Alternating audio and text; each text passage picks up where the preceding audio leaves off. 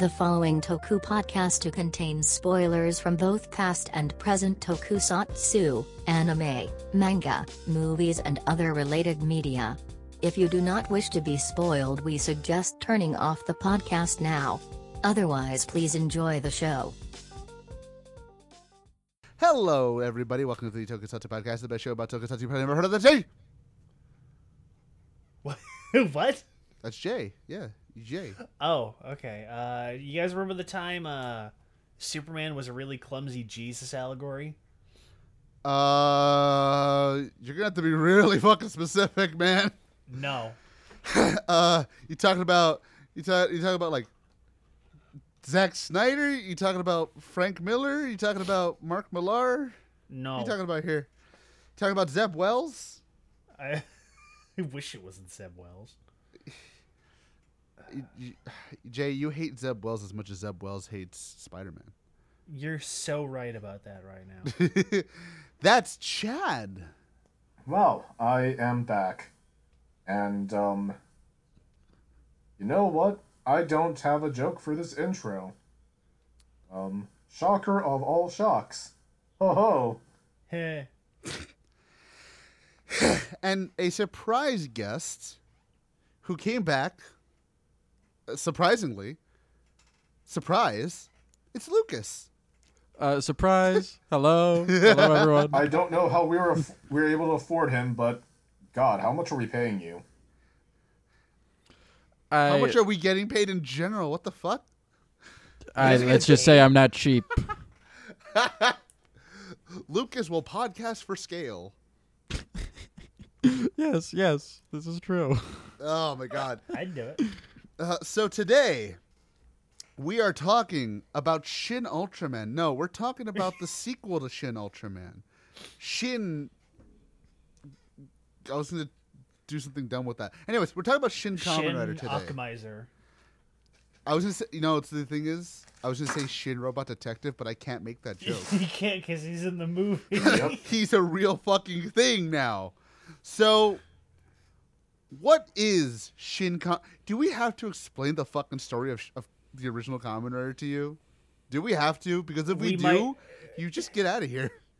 We might actually have to, considering the some of the brain trusts that are the upper echelons of this fan base. You know what? True. So Jay, as always, what is Shinny the Kamen Rider? Well, Shin Kamen Rider is the third and so far final confirmed. Nice. I didn't think that was gonna pick up. Well, you never do. You never do. Got that out. Yeah. The third and final of Hideaki Anno's psychotic masterpiece trilogy of Tokusatsu reboots. This time, of course, obviously, Shin is Kamen Rider, the original 1971 epic that started it all. Simultaneously blending the original TV show, the manga, parts of Spirits, some of the later spin-offs, other reboots, and his own cracktastic ideas into a blender, and creating this wonderful little bizarre experience. I think we should start with that now. Like, if you're expecting, because I know there are people that did, if you're expecting a straight up 1-to-1 like remake of the original Kamen Rider, one, you've never watched one of these Shin movies before, and two, you're in for a rude awakening, because this is just Anno being like, yes, I like Rider 1, and I'm going to do everything in my power to prove to you why you like Rider 1. And, yeah, so I think with that being said, let's start with our main character, shall we? So, Rider 1. Yeah, Rider 1's awesome. That's all I have to say. You know what? Yeah, that's fair. He's, he has Parkinson's. You know, I didn't want to make the joke, but I knew it was eventually going to come up. Somebody was eventually going to make the comparison. He is Well, as AJ made the joke, he's literally almost always in every scene, except for when he's wearing the Kamen Rider helmet, he's shivering uncontrollably. It's like a chihuahua. It is. He's like a tiny chihuahua in a big coat. So I don't know if you guys have researched this, but like, is there a reason he's doing that? Well, see, the thing is, I noticed on the second viewing that he stops doing it when he's wearing the helmet, when he's got the belt activated, when he's fully powered up. Yeah. So I think it's literally just like he's so pumped full of adrenaline and nerves constantly that he just is barely hanging on. That is my personal interpretation. He's having a permanent panic attack. Literally, he's constantly on the verge of having a meltdown, having a panic attack. And the only reason he stops is when he's so juiced up full of magic energy chi bullshit. Whatever Magic juice. The magic juice, as I'm going to keep calling it because that's funny. That he completely loses that emotional connection, which is kind of an interesting interpretation of the original idea, both in the TV show and the manga, where Hongo's whole thing is, of course, his journey from humanity to inhumanity and trying to carve himself out a path back to humanity, where he's no longer the man he once was. He's this horrible monster of machine and advanced technology and all sorts of other weird mystic bullshit.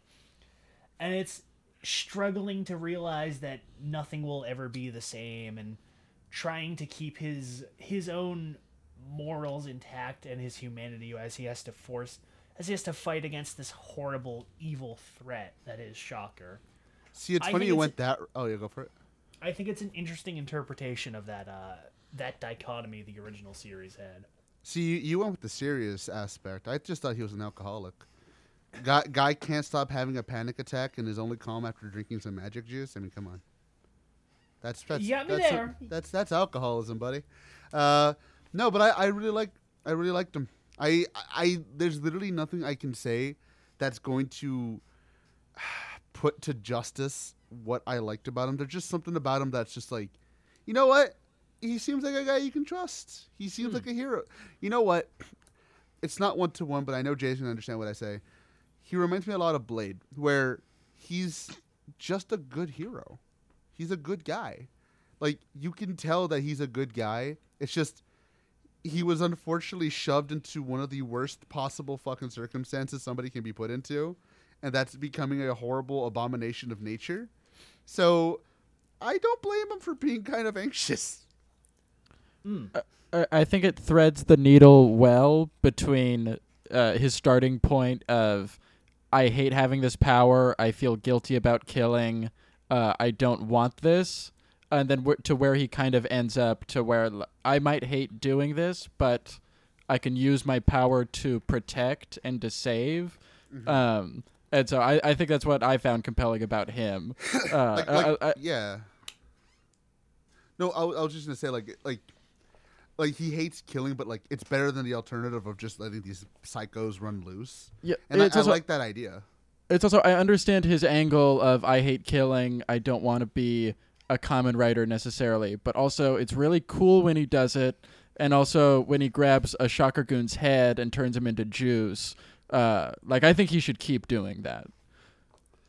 It's one of those things where, again, to go back, like it's better than the alternative of just letting these psychos run loose. But I do I do like that even though he comes to terms with it in some manner, he never fully accepts having to kill people.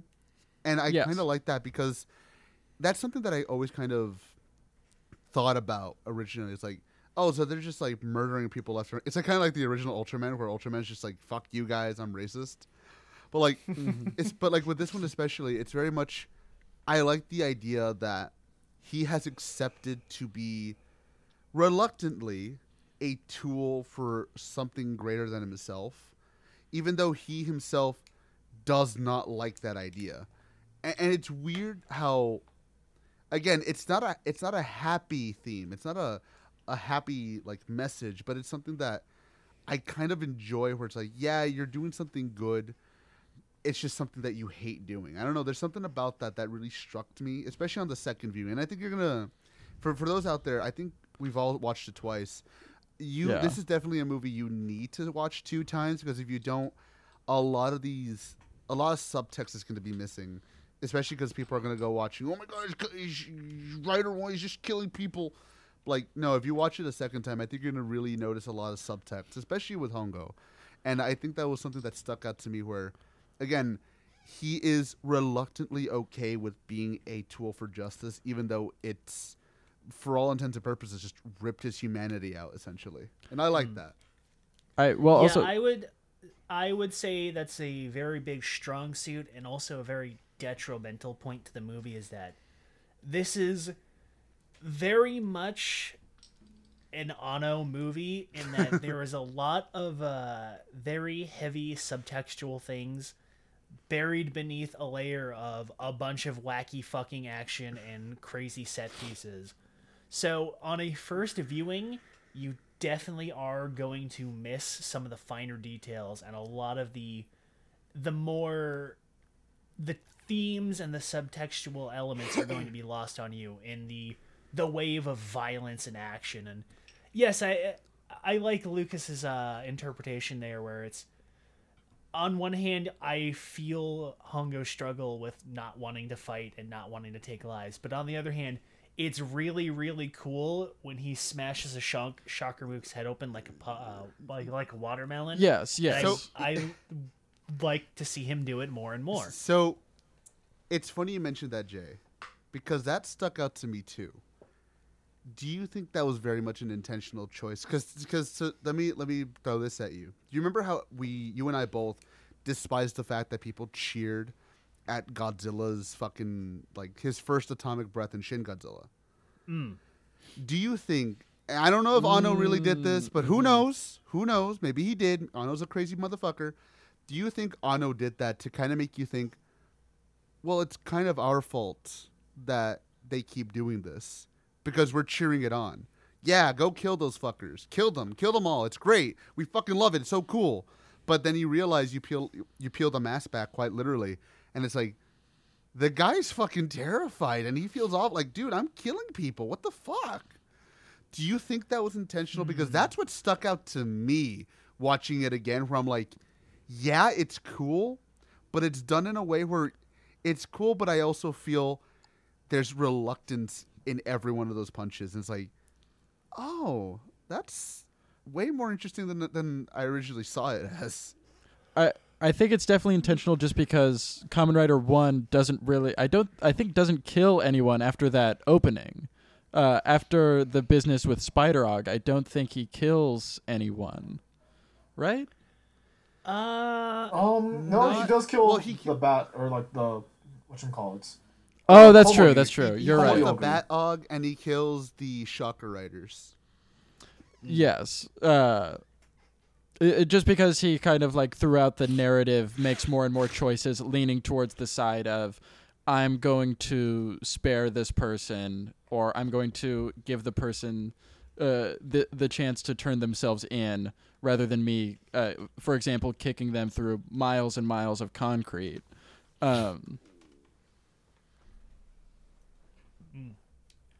No, but yeah, that's what I'm saying. Like, I feel it's almost a genius way of subverting that idea from Shin Godzilla, where, again, you are cheering on something that in reality maybe you really shouldn't be cheering.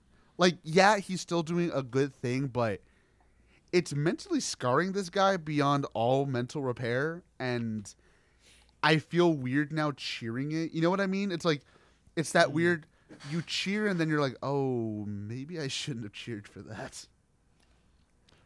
You go ahead, Jay. I'll say this. I certainly see where you're coming from, and I definitely see the comparisons.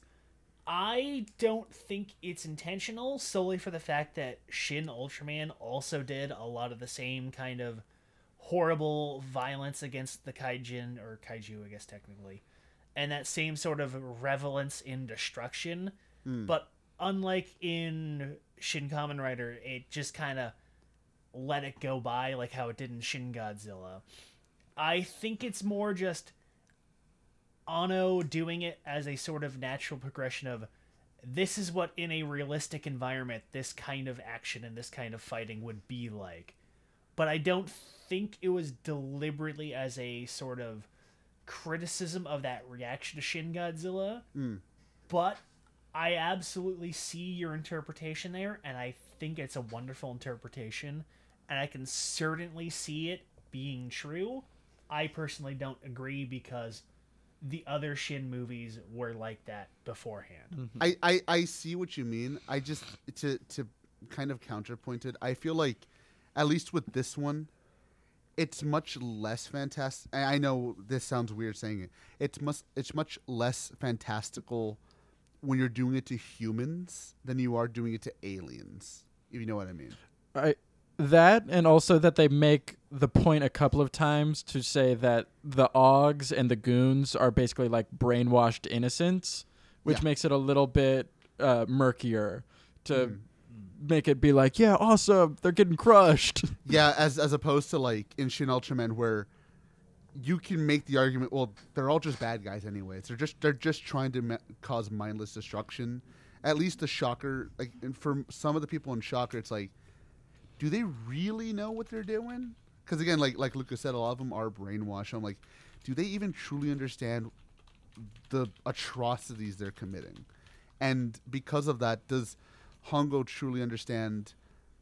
Like, or I would say he does understand the fact that like he's killing these people for the greater good, but even then, he also knows that like these people, I guess you in a weird way can't help themselves anymore because they're just that lost in the Kool-Aid, I guess. Yeah, I think that's interesting because that's a component that was in the original that ultimately got dropped kind of as the show went on, where basically everybody in Shocker is high up on the fucking Kool-Aid and basically has no free will other than like a few of the top dog executives, the generals, and maybe a couple of kaijin.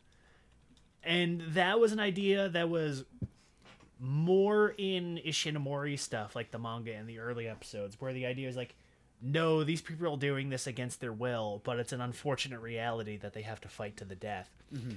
And then once Ichimonji came in, and once it started getting a little, not to say that the original Kamen Rider gets any significantly less violent than it did from the beginning, because it's still really violent near the end. Mm-hmm. But they start to soften that up, where it's like, the combatmen are like, oh no, they're artificial life forms, they're not real people, so it's okay that they get murdered on the dozen.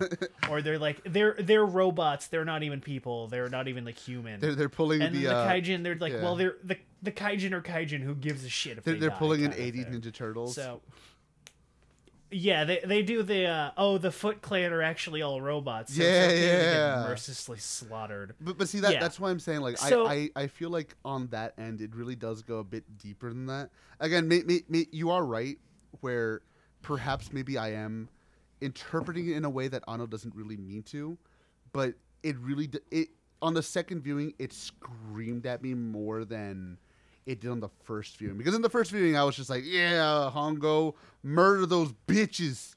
On the second one, I was like, okay, this is starting to talk to me. Maybe I'm schizophrenic, but it's starting to talk to me in ways that I didn't expect it to. I think I agree with your perspective, but on both viewings, I had the same thought of, this is really cool. True enough. Well, Chad, you're right, it is. Chad, what is your angle here? Yeah, no, definitely. You think this is cool? I thought how they portray him is interesting. I guess in some of the the arguments that I did go, like when I saw with other people, like when they were looking into Hongo's character, right, is that he is, well, at best, he is a straight A student, athletic, has a thing for bikes, and also kind of a glum chum, as the subs would say. Yes. But I think the way a lot of my friends actually saw it as well is just like, yeah, he was kind of bland. Because, like, most of the time he is staring off either into his helmet, into the distance, kind of crying over the lives that he may or may not have taken. courtesy of Shocker, or either the helmets. And well, I do see that the fact that I feel like they could have fleshed out his character a little more. At the same time, it's also kind of interesting to also kind of remember just the source material this is coming from at the end of the day. And it's just that's because this is a show from the 70s or the Showa era, most of those characters typically were just kind of good to a fault without really any other like motivation or question. And I think really translating that into this movie, while it is interesting and while they do give Hongo a little bit of I guess justification as to why he does everything he's literally doing, I feel like it's good, but I feel like they also could have done a little more in that note. Mm-hmm. Yeah, I would agree with you there. That's a criticism I've seen a lot of people say, and for the most part, I'll agree with is that Hongo as a character is relatively flat through most of the movie, and there's a lot of that is that there aren't many scenes where it's him just kind of sitting there talking with somebody else. It's a lot of him getting exposited to, which is kind of how a lot of those shows were. You know, the original writer was like that, and the manga was kind of like a lot, where it was a lot of like the characters just kind of expositing about the specific monster of the week and how their own feelings relate to that, and not really going into the characters. And we've discussed that before, where the shows were all kind of really like that up until like Black. Mm-hmm. And within the particular narrative of the movie, I can agree that's a fault of Hongo's character. Not to say that we get a tiny little bit with the stuff about his dad, where his dad was a cop who got killed in the line of duty because he risked his life to save some random person from a mugging, and Hongo kind of resented his dad over it because he ultimately was like, ironically, his dad was kind of more of the typical hero than he kind of ends up being, where his dad cares more about the victims rather than his own life and his own family. And Hongo's kind of realization that now he has this great power that he is in a position to act like his dad and finally like live up to his dad's legacy while actually being able to do that. I like that, but there's so little actual focus on that up until like very near the end. And within the specific narrative of the movie, I can understand that being a problem. Within the greater scope of writer, I think it works though. But within the specific movie, yeah, I would agree that it's a detriment. That he's kind of flat. Well, Jay. Shall we talk about our second character? Yeah. Well, we can't talk about Ichibonji just yet. He's like the seventh guy. We have to talk. That's true. That is true. I knew you were gonna do that. We have to. Talk Sorry, I was excited about Ichimoji. We have to talk about Ruru Kazoo. What the fuck was her name? Ruriko. The banana splits. What? Bravo, Anno. You just created Ray again. I fucking hate Anno so much. I hate Anno so fucking much. I swear to fucking God. I mean, one-track mind on this guy. I swear to God. You know what, Jay? Maybe Listen, that just proves that Ray really is the best girl. You know what? No. You know what? Fucking both of you, dude. You know what? Here's the thing. God damn. You know what? Here's the thing. Do you want me to ruin this for you even more? Yes. Hey, Hongo. Get in the helmet. Yeah, basically. Get in the helmet or Ichimonji's gonna have to do it again. I mean, when we get to Ichimonji, I have more. Wants to do it again. I have more thoughts on this. We just didn't have like the hospital scene, so that's the only thing we didn't have. You know what? This is the closest we. No, let's just be honest. This is why we saw a bunch of promotional material for Evangelion and Kamen Rider. That's what got me so mad. I was like, it makes so much sense now. God damn it, Anno, you motherfucker. He can't keep getting away with it. But yeah, Ruru Kalamazoo, she's fun. She's a fun character. I liked her. I do too. Honestly, she was more of the protagonist than Hongo was, which I don't necessarily hate that as an idea. I thought that was an interesting way to do it. I weirdly sniffed that out the moment she was introduced. I was like, I can definitely see where this movie's going. Like, character-wise, I could see where it was going. So with her, I was like, oh, okay, I see where this, but again, like you, I didn't hate that idea. I actually really ended up liking her. I do wish we had a little bit more time with her though, in the sense of like I wish we had a couple more like softer scenes, like quiet, so like slow scenes. We got some in the movie, like the camping scene, right? Camping scene, the Like the safe house warehouse scene? scene, the safe house scenes, stuff like that, where we really had to know who she was. Because I feel with that, not to say it didn't hit, but I feel it would have, the video she recorded would have hit even harder if we had maybe just one more scene with her like that. Just one more, I think, would have been good. Yeah, I think that I would agree with that. The way their relationship develops over the course of the movie was very interesting too. I will say that her shift kind of from like being that very semi-emotionless, detached, I don't really care about anybody, I want to solve my goal personality, to her kind of being a little bit of a spoiled brat kind of kid after Wasp Woman dies. You mean how it happened from literally one scene to one scene? Yeah. Yes, it does feel very stilted in that It was regard. kind of jarring, not gonna lie. He was. See, if you think about it from like the way I kind of thought about it on my second viewing was like, well, okay, so she knows that her brother is, because she's set up doing the her little video will before any of that happens. I interpret that on my second viewing of, she knows that in a matter of like days, Butterfly Man's gonna be born, and I'm going to die trying to stop him. So I might as well just kind of get my last little chance of any kind of humanity and emotion. And that was my interpretation. And you can kind of get the idea that that's what he's going for, but it hits you like such a fucking shock that it is very hard to appreciate. That's what I'm saying. I think if you just had one transitionary scene would have been fine. Like, you don't have to put this in the movie or anything like that, but like an idea would be like, after the Wasp Woman scene, they're having, let's say, another camping scene, right? Just another camping scene. And, instead of this time just scarfing her food down, she's just like, I want curry. And like Hongo's like, well, we don't have that. Well, I want curry.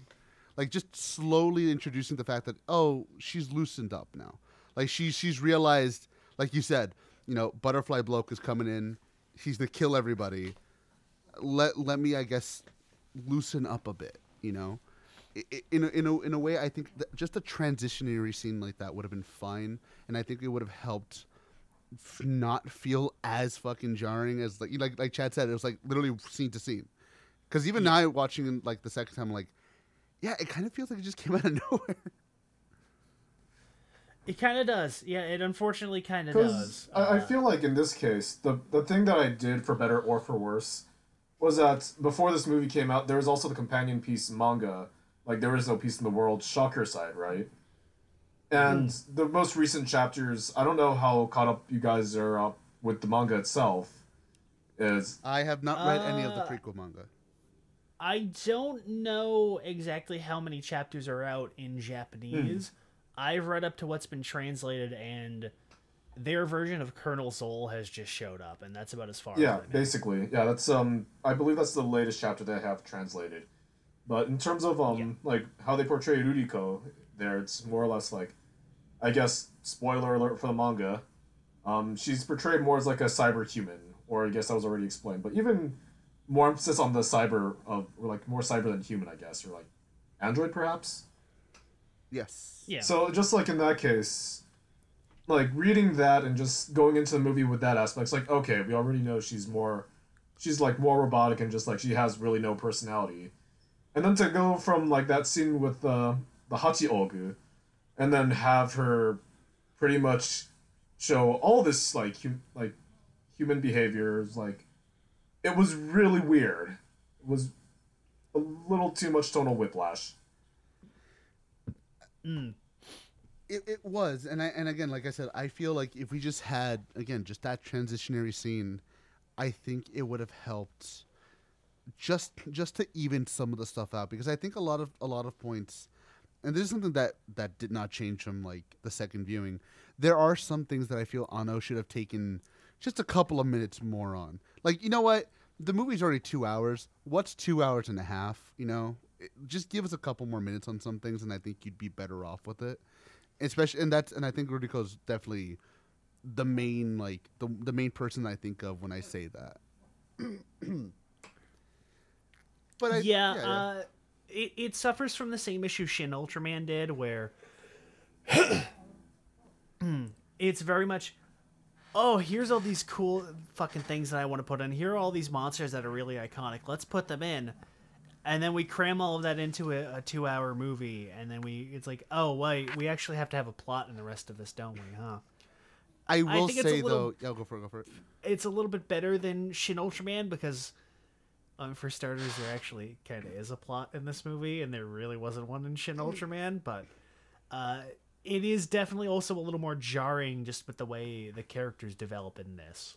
See, I would have it the other way around, because at least with Shin Ultraman, the breakneck pacing works, because like you said, it was kind of like Anno making, I guess, 20-minute adaptations of his favorite Ultraman arcs. This one was very much a coherent linear story, and I think because of that, the pacing does hurt it, because you do have certain things in the movie where it just feels, okay, I know what you're trying to do with this, but you need at least a couple of minutes to flesh it out. Because again, at least with Shin Ultraman, it's just like, oh, okay, Anno is just making, again, 20-minute adaptations of his favorite Ultraman stories. And yeah, there's no real plot, but it kind of feels still almost, I don't want to say like an anthology, but you know what I mean when I say that? Almost like an episodic movie. It's an episodic compilation. Exactly. It's a highlights like reel, basically, kind of. You know what? It's like the old school movies where they would make, episode movies, movies showing like the most important things from the show. That's what I feel worked better in Shin Ultraman than it did this, because this one was definitely trying to tell a legitimate story. And I think, again, you don't even need to add another hour. Just, I would even say 20 minutes, and I think this movie's pacing would have worked just a bit better, especially towards the end is where I think the pacing started hitting a little harder. The beginning, I think the pacing was perfect, though. Yeah, I think I would agree that a tiny little bit more time would do this movie some good. I think also as well, like, although the opening scenes for the movie were very dynamic, especially with the first fights with I guess Shocker and like the Kumo augmentation, right? Another thing that a lot of people have also been saying as well, and I would also kind of agree, I think a little bit of build up or like a little bit more introduction would have been nice instead of just like rushing like deep into the action already. I would agree, but at the same time, my perspective of it is this is a movie mostly made for a Japanese audience, all of whom know who Kamen Rider is. And that would be like saying we need to put Spider-Man's origin or Batman's origin into the movie when everybody already like the target demographic already fucking knows this origin story. Okay. Well, so I could agree where the average American person, especially the average American Toku fan who has never watched the original Kamen Rider, doesn't necessarily immediately instinctively know Hongo Takeshi's backstory. Everybody who this movie was being made for already knows his backstory, so retelling it beyond the tiny little bits you can piece together in the movie aren't wholly necessary. Okay. I will say, and forgive me, Chad, if I misrepresent what you mean here. Yeah, no problem. I will say, I don't think Chad means origin story. I mean just a bit more build up to the fights in general, because some of them do feel like they just come out of fucking nowhere. Like Spider Og, fine, but Waspog a little bit more, and I think the Shocker Riders is the one that really does suffer for it the most, because like they literally just come out of fucking nowhere, and it's like, oh, I guess we're doing this part of the story now. I mean, to be guess. fair, they do just kind of show up out of fucking nowhere in the originals, so Sure, that's but at least accurate. sure, that's fair enough. But I'm I would not gonna give it that pass. I would say, not talking about the other fights, but the opening specifically. I mean, well, one, the opening is so strong. It's by far the best part of the movie. But outside of the practical usage of, like, yeah, a lot of the people watching this are familiar with the Kamen Rider backstory, that it's justified by the narrative of, like, if you're going to portray Kamen Rider as, like, this Frankenstein figure of being pushed into a position he hates, being given powers he hates, I think that's heightened by the opening just being like, we're jumping into this. Like, it's too late. He's already Kamen Rider. He's already being pursued by Shocker and these monsters, and he has to go on this quest to do what he has to do. Any backstory would remove that element of, like, well, it's too late. Like, the damage is done. Like, there's no unmaking him a Kamen Rider. Well, see, but that's what I'm saying. Like, I again, like Chad and I were saying, like, I don't think we need backstory or origins. I think we just need a bit more build up to the actual confrontation. Like, because again, Yes, I'm saying specifically with the opening. like, yeah, I guess if we're sticking with the opening, but I think again, because like Jay said, I don't think we need an origin story. Because to be fair, I think the origin story, or at least the way they tell it in this, is perfectly fine because it is told within a quick flashback. And to be fair, the flashback and the way it's filmed, they do it in a way that you kind of just get it. Like, they don't need to tell you what's happening. They just, get it. It's peppered in effectively. You get nice little Exactly. breadcrumbs until it's revealed what it is. And it's like, yeah, that's kind of, that's what I thought and it would like, be. you get it. But like, that's what I'm saying. Like, with Chad and I think we just need a bit more It's build up yeah. to the actual confrontation. because like I want to say the first time I was seeing it, it's just like, of course, because like being Kamen Rider fans for a while, all of us, frankly, it's like the backstory with like Peter Parker or Batman. Like, we already know it, but also at the same time, like, admittedly, it did take me a little while to kind of figure out, it's like, oh wait, no, this is, like, that chase scene is literally his first outing as Kamen Rider, versus like, okay, so wait, how long has he had this, or like, how long has he been doing this, like that kind of thing. Yeah, exactly. Because the opening kind of makes it seem like he's been at this for like Yeah. a good while. And to be fair, if that was the case, I'd be like, man, this professor's kind of a dick. You didn't tell him this long? This has been like, it's been like 6 months. What the fuck? Like, Well, hey, now it really is a Heisei era show because all the exposition takes fucking forever to come out. You know what? no, that's if it was written by Inoue. Yeah, well, no, here's the thing. A lot of, like, Anno has gone out on record to saying that Faiz is one of his favorite seasons. Oh God. And you kind of, you is can kind of true. see it here, can't you? Oh no. Yeah, I see it.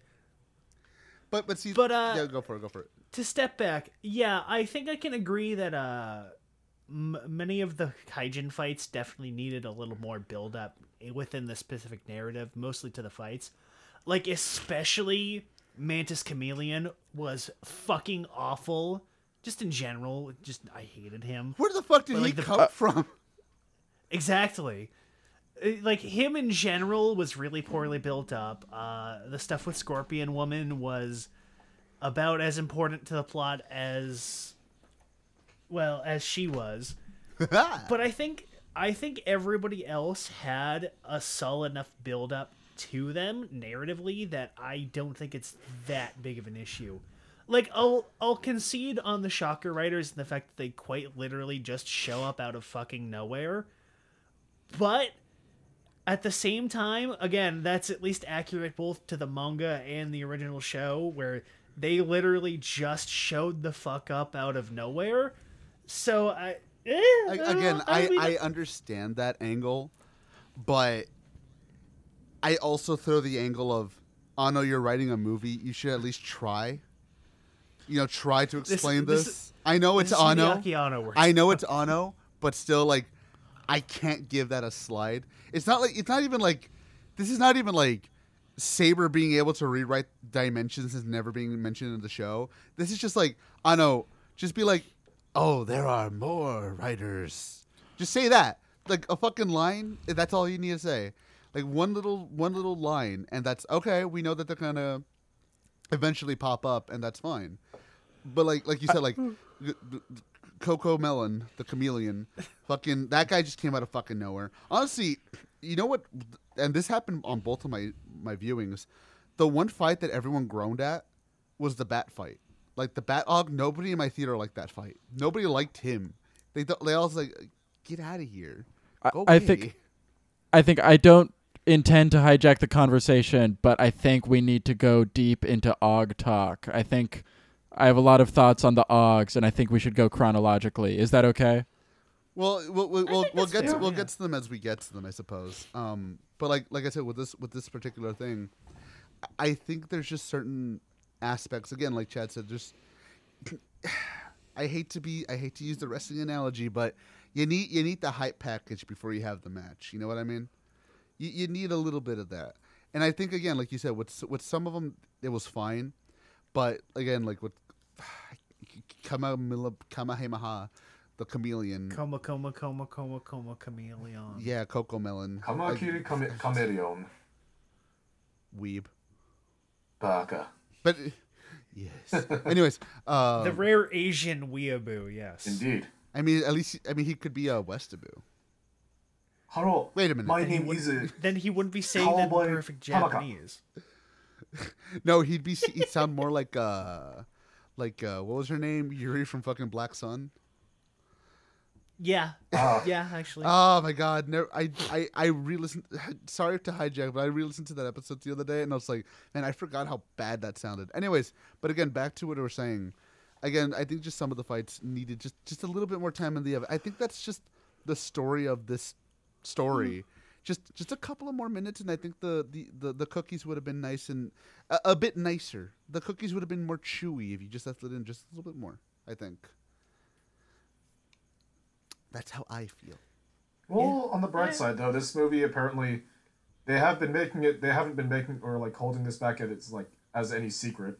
There are a bunch of deleted scenes online, Yep. and people are wondering if we're gonna get the EVA 1.11 treatment for Shin Rider. So I don't know. We'll see. Just watch the Blu-ray comes out. The unedited director's cut's like 4 fucking hours. I wouldn't be surprised. No, they're gonna I mean, Zack Snyder it. It's gonna be like 5 hours. I'd be down for that. Release Are you kidding me? release the Anno cut. Oh, dude, that'd be so based. I think I might be misremembering, but I'm pretty sure Anno said that he has like enough footage left to make like an entire another movie. Basically. Yeah, I remember it was I think it was Ikematsu that said that. Yeah. Release the Anno cut. But anyways, They will. yeah, I think we could talk a little bit more about like what was added and what was cut from the cutting floor later. But in the meantime, yeah, I think it was like what Lucas said. I think we should talk about the Ogs now. Yeah. I will say this. I absolutely love that they're all helmets. I love that. And I love the designs of all of them. Except for Coco Melon. He was shit. I hated him. But I disagree. He's my favorite design. We'll get into him. But I think the character design is literally the strongest element of this movie. Every design is really great. I think my one complaint about the Ogs in aggregate is that I loved Bat Og, but him not being in a helmet was kind of like a weird exception to the design language of this movie. yeah. But again, I liked him, but he didn't fit in. Bat Og was just kind of a bad Og. I honestly after Coco Melon, I think Bad Og's like my second least. Like I don't really care for Bad Og. Everyone else I actually liked. Well, I think Well, design-wise, I'm sorry to cut you off, no problem. Chad. Design-wise, it makes sense. Bat Og is like that because if you look Yes. at the original Batman compared to the other Shocker Kaijin, he stands out because he's very much more like practical prosthetics rather than a traditional dude in suit kind of look. Mm-hmm. And it makes sense that they incorporated that again over here. But again, within the kind of narrative of the movie and the aesthetic, it does come off jarring. So I can understand why it, somebody else might not like He it. kind of looked like a mutant out of Black Sun, I won't lie. He kind of Yeah. did. or like he was a mutant from Black Sun with a higher budget. Let's be real. This is where Bill Genya's like budget all went to. Oh yeah. Yeah. No, but like again, I liked all of the Augs. Again, like design wise, there was just something really cool about how they incorporated certain things into their suits. Like I love Spider Og having like zippers to hide his fucking Spider-Dog hands. rules. That was just cool. Like I love that idea, and them being somewhat practical also looked really fucking nice. So it was interesting to see how they worked around certain things for the Augs, like again, or like with Waspog. Jesus Christ! Nice. Like with Waspog, I don't know. There was something about her helmet that just really stuck out. Like this just looks really nice. And again, the fact that they're all helmets just helps too, so they don't have to be like held back by but this is their actual face. No, it's just helmets, and I like that. Yeah, I do like that. I guess if we're gonna rank them, They're all shit. 0 out of 10. Black Sun forever. said no one ever. No, said redacted. Oh yeah, I said redacted. The guy on YouTube who redacted his own redacted. Yeah. I can't say that rumor that's been going around, But go on. Who knows? Who knows? Okay, so honestly, I would say that Spider-Man is the best looking fucking kaijin in the movie, and everybody else is kind of a step down personally, except for Rider Zero, who's kind of like right in between for me. Yeah, Spider Kaijin really does. I feel like Spider Kaijin, since it was like the first one, they're like, all right, we need to put everything into this. Absolutely. Well, I mean, because like initially, the Spider Og was the one that we initially did see in the first like preview or like teasers for the movie back in 2021. So It's true. Yes, there was he was the very first one they showed off. So it's not a surprise that he's the one they put the most effort into. He's also the one that deviates the most from the original design, I would say too, which is an interesting idea. I think other than like the kind of tendrils on his head, he really doesn't look anything like Spider-Man in the original, whereas everybody else is recognizable at least as the original kaijin, with maybe the exception of Scorpion Woman, but she sucked anyways, so who cares?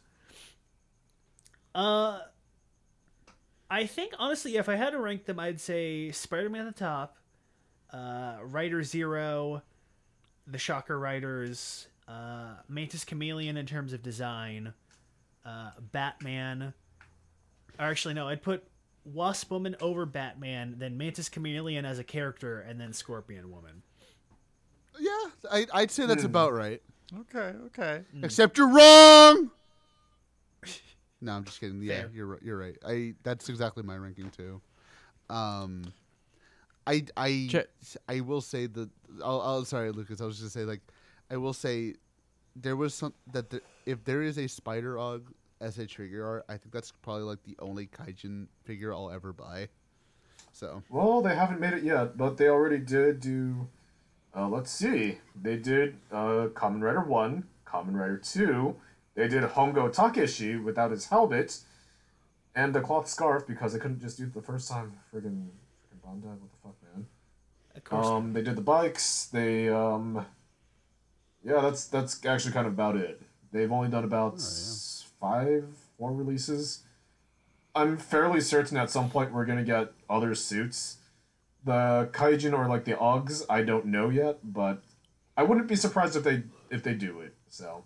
Oh, you know one of them is just going to be Ichimonji with the updated suit. Oh, definitely for sure. There's no. I have a feeling it's gonna be Ichimonji with the updated suit, and also Ichimonji in his current original suit with his cloth scarf. And then they're gonna do a Hongo Takashi with his leg fucking snapped. Yeah, that's true. It only bends the wrong way, Chad. It doesn't bend right. It only bends the wrong way. You know what? They can already just put in the articulation or make that like an effects piece for like the current helmetless Hongo Takeshi that's currently up for pre-order on premiumbandai.com.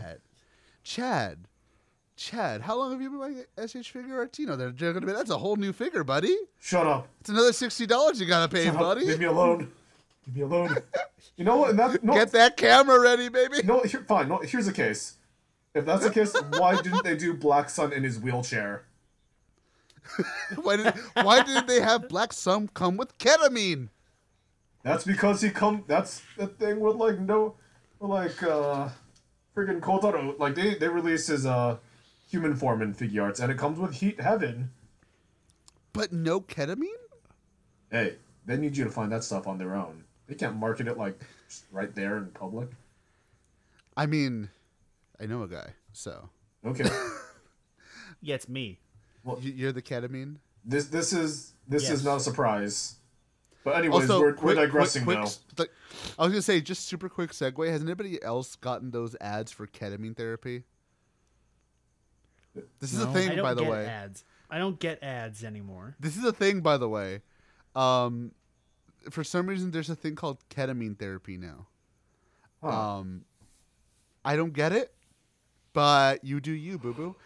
So as we were saying, Lucas, Mm-hmm. go on. You were saying something. Oh, I was just gonna ask Chad for his og ranking. Okay, the OG ranking. Okay. Yeah. Definitely obvious choice, the Kumo Ogu or like the Spider Og in first. Gonna say Wasp in second actually, because the way they portray her, especially with the katana and also the helmet that like lights up, that one was really cool. Third, I'm gonna say Rider Zero or Chol Ogu or Butterfly Og. The Shocker Riders, let's be real, they're just Shocker Riders at this point. I don't want to call them Grasshopper Ogs. The KK Og, or like Chameleon, Kamakiri Chameleon. Oh, careful! You're 1K short there, bud. Okay. Jesus. Okay, then. Anyways. Jesus. Well, he was after Nazi Gold in the original. Okay. No. Okay. So the KK Og, that one, design-wise, I thought it was pretty cool. Total waste of a character. Didn't really care, but at least the fight was kind of cool. And last, Scorpion, because unlike popular belief, I was not filled with ecstasy. I was not filled with super ecstasy. It was a failure of a party time. True enough.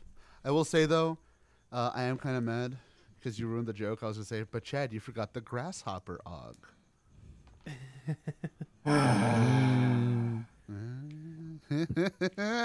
You know what? It also just kind of makes you wonder, like, all these people from the past Shin movies, like, I feel kind of bad for, like, the Sasori, or, like, the Scorpion Og, because she's just the main lead from, like, Shin Ultra. It's just like, wow, they only got her back for, like, one scene. I'm gonna kill her off. You know what's really funny? It's called Shin. I mean, to be fair, they did bring back the female lead from Shin Godzilla to play Ichiro's mom, and then they killed her off. Oh, so wait, there's that was her. Yeah.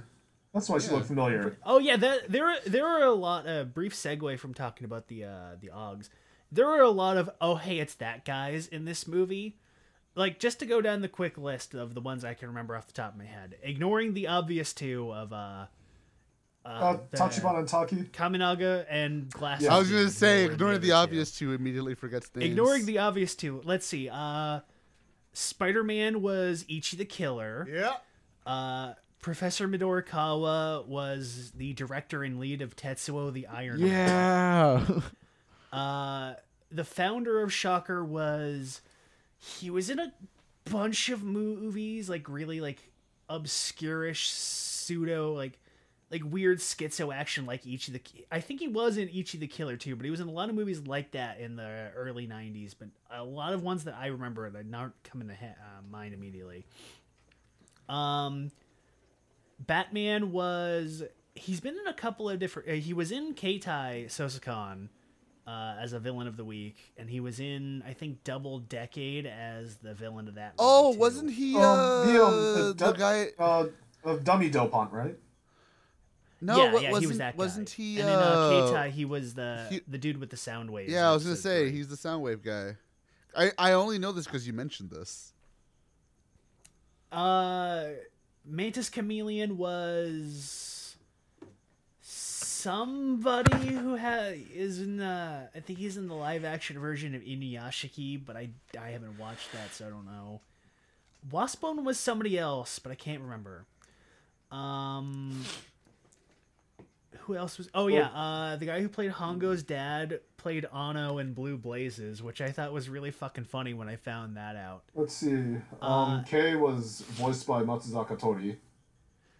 Yes, and that's who I was going to end it off with is Kei, who is voiced by him, who is, for those who don't know, Shin Red. So it's nice to see him in something again too. So yeah, those are just the ones I remember immediately off the top of my head. I'm sure there's a bunch more that I actually missed. Ichigo and Nigo actually. Ikematsu Sosuke was in The Last Samurai. He played a child role back in that movie, in that international film back then. And then Nigo, he's actually the real life grandson, I believe, of the. I want to say it was the grandma from Ryuki actually. That's right. Yes, I heard about that. Well, there you go. Ain't that funny? Ain't it funny? So, actually, that's a really good segue because it's called Shin Kamen Rider, and Ichimonji broke his shin. Oh no, that was Hongo. Well, he broke Hongo's shin. Okay, that's what you meant. Okay. Wow, Chad. Wow. I need to fact check you, sir. Just ruining it, Chad. Chad, look. Yeah. I'm not Phil. I know what I'm talking about. Do you though? I do. Do you? I do, actually. That's how I know that the original author of Kamen Rider was George Lucas. Anyways, God, could you imagine that shit? Oh, fuck. But yes, Ichimonji, who for some reason, the first time I saw it, I thought it was fucking Mock from Drive. And it really freaked me the fuck out. I was like, well, what? At least I can see it. Well, you know what? At least he's getting work. Yeah, Ichimonji. What the fuck? Good fucking God, what a Chad this dude was. No, Chad. Yes. I'm right here though, guys. Yes. Yes? Well, then you're writer too now. Yatta. Sorry, Chad. Oh. You're Mock now. Ew. Does that mean you're racist? Okay, you know what? Ironic thing. This is gonna date the podcast just a little bit, but yeah, we got word that Morishita Masakazu. Oh no, Morita Masakazu is gonna be coming to Anime Expo in July. He played Ichigo from Bleach. He played Whis from Dragon Ball, and he played Bano Tenjuro from Kamen Rider Drive. So. And he was also Titus in Final Fantasy X. And we're digressing. And yes, we are. And yeah. Oh, I wasn't gonna say anything. I just want to say and. Anyways, Ichimonji, he's cool. Simple as that. He's just a cool dude. He's such a bastard. I love this man. It's so weird because he also comes the fuck out of fucking nowhere, but it works with him because it's like, yeah, I kind of just like the guy. He's a bitch. He's just a fucking asshole, but I love him. But he's a lovable asshole. He's great. I love Ichimonji. He's so fucking good. I love him. I will say it much like the original show. I do think it's really interesting how they basically just skip most of the entire emotional onslaught and the emotional journey that Hongo goes through, and they basically skip that over one scene, and then suddenly he's just big dick on campus for the rest of the movie, which is basically how it was in the show, where they completely skipped over the entire origin story and Ichimonji coming to grips with his humanity shit just so he can immediately go to fight monsters and just say fuck you to everybody. Which, to be fair, is pretty much every secondary writer now. It's true, but at least it was cool when Ichimonji did it.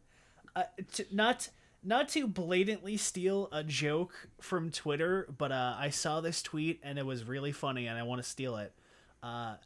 Where somebody said, you can understand that Anno understood Hongo as a character because everybody's talking about this movie, talking about his emotional journey and the way it reflects his character. And then you see how everybody's talking about Ichimonji, and all they're saying is, "By God, this man is based." And you know what? Yeah, that's pretty accurate. I see. There's not really a lot to say about him other than he's just a cool dude. I just like him. Absolutely. And that's really about it. I mean, literally, guys, there's not much to say about Ichimonji other than he's cool. He's a cool dude. He's a cool guy. He kicks people. We all like him. Everybody loves Ichimonji. I don't. He wants to fuck his sister and drive. It's a fun time all around. So who's next? I think from there it was. Well, are we still gonna cover all the Augs, or did we already cover them? I mean, I don't think we really covered any of them beyond. Well, I think we kind of got sidetracked. But then again, like I feel like they're all mostly kind of one note though. we went with the designs, not the character. Okay. But if you want, we can do a quick lightning round for all the Augs. So it's easy enough. So let's just go in chronological order, like Spider-Man. He's Spider-Man. He's got arms. He's responsible with them. I liked his very cold, calculating personality. I liked you can tell he takes pleasure in what he does, but he's not like sadistic or insane or anything about it. I liked that angle they went with him. I'll say this, and this also applies to Scorpion. I'm both not surprised but disappointed that a lot of the personality and a lot of the story elements that happen to him in the manga don't carry over to the movie. More so because, like, again, I've been reading the manga, and I know Chad's been reading it too, where Spider-Man is a very fully formed character in that, and he has a very interesting backstory, and the way that kind of led him into becoming part of Shocker and his fall to basically being the full monster that he is and rejecting his humanity. And none of that at all is relevant to the movie at all. And I can't say I'm not surprised, but I'm also kind of a little disappointed because I thought he was a really interesting character, and it would have been interesting to see that reflected in the movie too. I think that is going to be something that unfortunately is a sticking point for a lot of people, and it might be for me once I actually read the manga, is that a lot of things that are in the manga apparently, from what I'm told, sound like they would be so much more interesting if they were put in the movie. Now, I know, don't get me wrong, I know, time constraints and all this other bullshit, but I feel like there are certain things that I'm missing out on from that I should not be missing out on, if you know what I mean. Yeah. It's kind of the old thing of that. I mean, to be fair, we complain about it all the time on the show, where it's like, well, that's a great idea. I wish it was in the show. I wish it was here so that it explained it to me, because not many people are even going to know there's a prequel manga. In fact, I'm guaranteeing you that 90% of the people who watch this movie don't even know there's a prequel manga. So a lot of that stuff is just going to be just go by the wayside, and no one's really going to know about it. They're going to know about it if they listen to us, because we're smart. But Yes. but like they're not going to understand like certain things about like how you told me about a Scorpion Lady. Like that sounds like such an interesting thing that I wish they could have put more into the movie, but it's not. And now I kind of feel like I'm missing out on something that should have been in the movie. And maybe it was at one point. I don't know. It's possible. I know we've got a shit ton of footage that didn't get put in. So for all I know, it could have been in the movie. It's just Anno couldn't, I guess, slide it in. I mean, I think it's one of those things where I'm holding a lot of like legitimate criticisms that I have until I see. I know we use this as a joke. Until we see the Anno cut, to see like what he threw out and what he's going to keep in the movie fully. So I guess I'll see what happens then. But for now, it's like, I wish you at least would have put it in there, bud.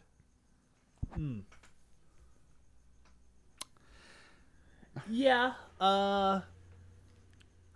Moving on from Spider-Man, Batman, Bat-Og.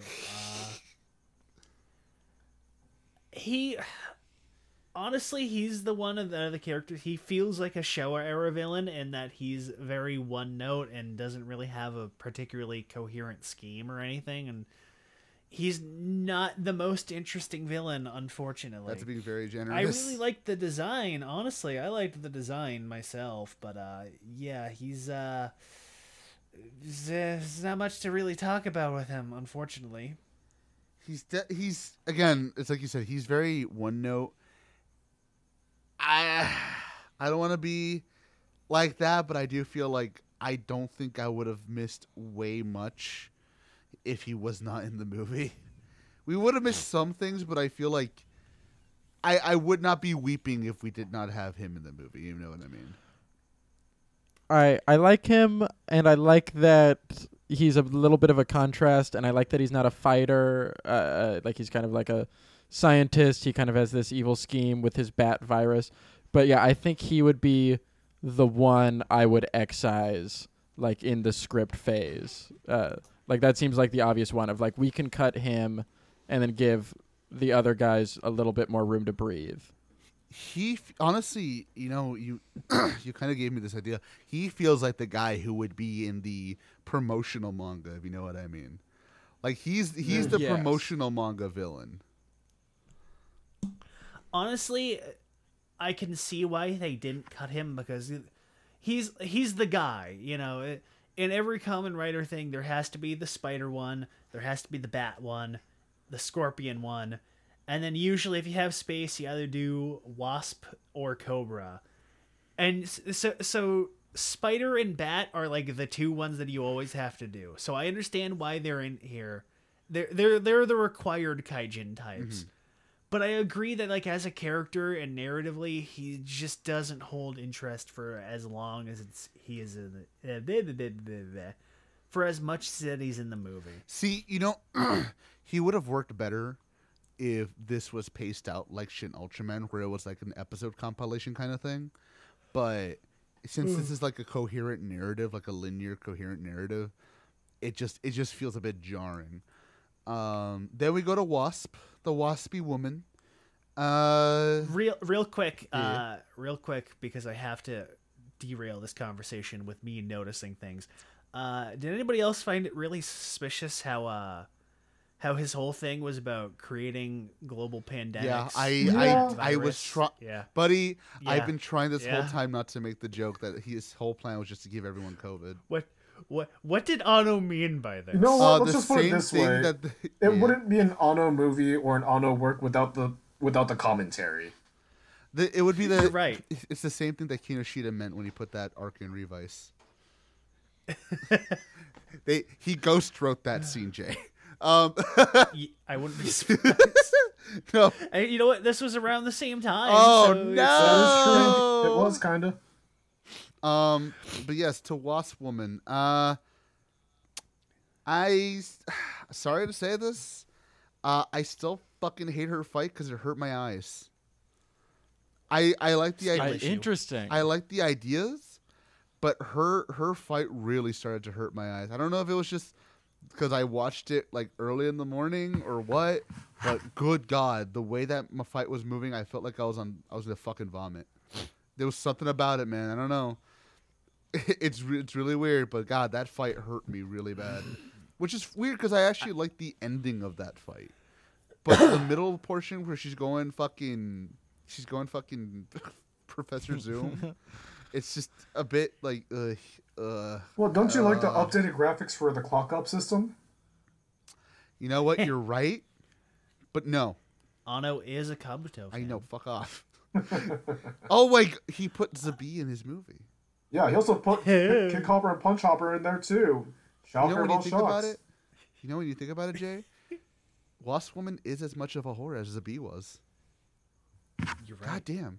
What did Anno mean by this? No, I'll say this much. I enjoyed it more on a second viewing because I was able to focus on it a little bit better. I can agree that I really like what Anno did. The like the weird steady cam kind of effect where it's focusing on one specific detail, like it's doing. And he kind of does this a lot with like he does this with Batman, and he does this with one of the other fights too. He does this a little bit with, but where it's like it's focusing. Oh, they do it with like the Shocker Riders too, where they focus on a specific detail and they steady that while everything else is moving, and it's very uncanny, and it's very deliberate uncanny, and I think that really works. I think it's a really unique style.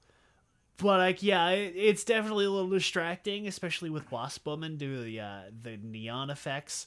So I enjoyed that more on a second viewing when I kind of understood better what I was looking at. But yeah, no, on a first viewing, it's not the most pleasant experience. I mean, to be yeah, go for it. Sorry, Lucas. I think I'll try not to ramble on too much, but outside of the fight, I think this whole section is the one I like the most. I really enjoy this whole like Wasp portion of the movie. Like I like when they get to the town. I like that whole opening. It's so fun. The initial meeting with Wasp is so fun, and I especially love like my favorite bit of camera work in the movie is when she kind of gets augmented, sucks up the minion's prana, and the camera goes handheld, and it's just whipping between Kamen Rider and Wasp 1,000 times. I think that little confrontation is so fun. And yeah, I love the look of the fight, and I feel like she is the most fleshed out in terms of character. I think her connection with Rory is really fun. Not fun, but I think it's the most compelling. I think her death is actually like really effectively constructed. And I think it's not necessarily a betrayal by the suits, but it is a little bit sad that Kamen Rider goes out of his way to let her live, and it's for nothing, and we still have to see her die. I was a little sad. I like Wasp. Like, I think... excuse me. Yeah, gosh. Anyways. Yeah, like, I think that, especially that battle with the Hachiog, pretty much... It's kind of an interesting take on how they adapt to the source material. Because, obviously, Shocker took innocent humans, or, like, even loved ones or family members that were basically converted into, like, I guess, modified humans, right? Or cyborgs, or however you want to call them back then. And I think especially now, like that adaptation of, or like this one, it hits the same notes, but in a different way. And I really appreciate that. Mm-hmm. Yeah, it's she had to die out of necessity for their mission of taking down Shocker, but it is still sad. And also, I was just thrilled Kamen Rider wields a sword at one point in this movie. The little sword fight is so fun, and then the second portion of the fight, when Wasp goes insane mode, I love that. I understand, AJ, you not liking the fight, but I think it's so cool. It's just it hurts my eyes, man. It's one of those things where it just hurts my eyes. Skill issue. Get on our level, AJ. It's more like Anno should probably fucking edit better issue. But now we go to Chameleon. Chameleon Man. Fuck Chameleon Man. Fuck him. What a fucking waste of a character. Actually, speaking of waste of character, we completely skipped over Scorpion Woman. Yeah, because we talked about her just as much as she was important. That's fair. I again, like, this more especially than Spider-Man, her. I fucking hated her compared to the manga, because she's really interesting and really fun in the manga, and she's absolutely nothing like in the manga here. And I'm gonna guess that there's some shit that happens in between where the manga's at and the movies that we're missing, because she's definitely not okay in the head in either. Really? But God, she's so fucking annoying. Like, Jay. I really... She is a poster child for mental health. She's so okay in the membrane. You know what? I think even more than her, I really didn't like her costume. No, I hated the costume I agree. too. If it didn't have the fucking like white face mask with the scorpion on it, I think her costume would look better.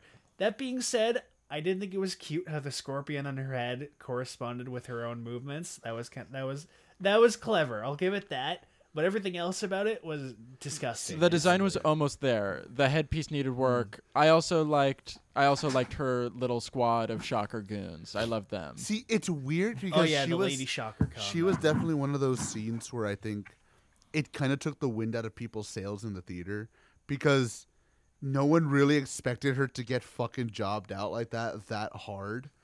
Like, everyone thought, oh, they're cut, like, I think I remember mentioning this to Jay the first time I saw the movie, where, like, people thought, oh, fucking, what do you call it? Like, oh, like, they're cutting away because they can't show you how disgusting she's killing these people. Oh, my God. But, like, no, she's dead. She's just dead, I guess. Yeah, sorry, guys. She died. Like, honestly... Like, if they played it more, I'm sorry to cut you off real quick there, Chad. If they played it more as like a joke, I think it would have worked. But no, they played it too serious. I think I'm half disappointed that Kamen Rider didn't confront one of the Oggs. But also, I do think the gag at the end, the punchline of the suits walking out and saying like, "Oh, taken care of," I do think that's funny. Yeah. Yeah. But again, I feel like it's still... No, I'm not going to use that because Jay's going to kill me. Do it.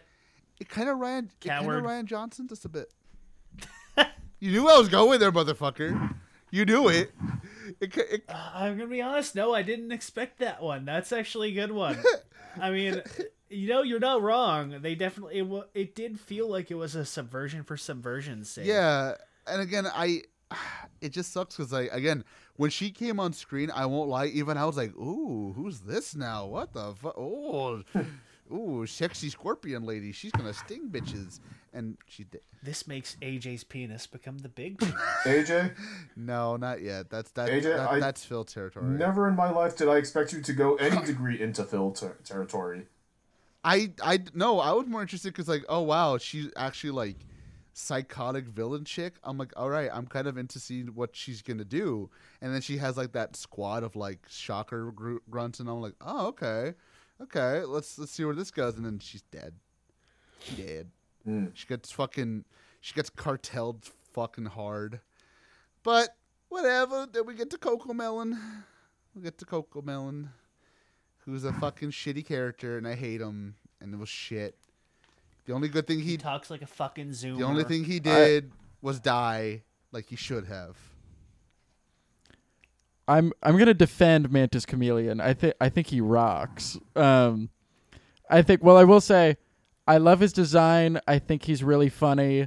I like that he wields knives. But yeah, it like Scorpion, I wish he had more time. Like, if the Scorpion segment was like 20 minutes.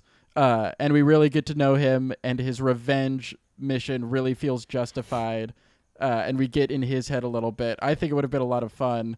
And I think it would have also been fun to have an Og that's completely devoid of sympathy, where it's just, this guy is a weird freak psycho, which feels like a perfect introduction to Kamen Rider 2 of, he's just going to waste him. He's just going to punch him through a mile of concrete and kill him.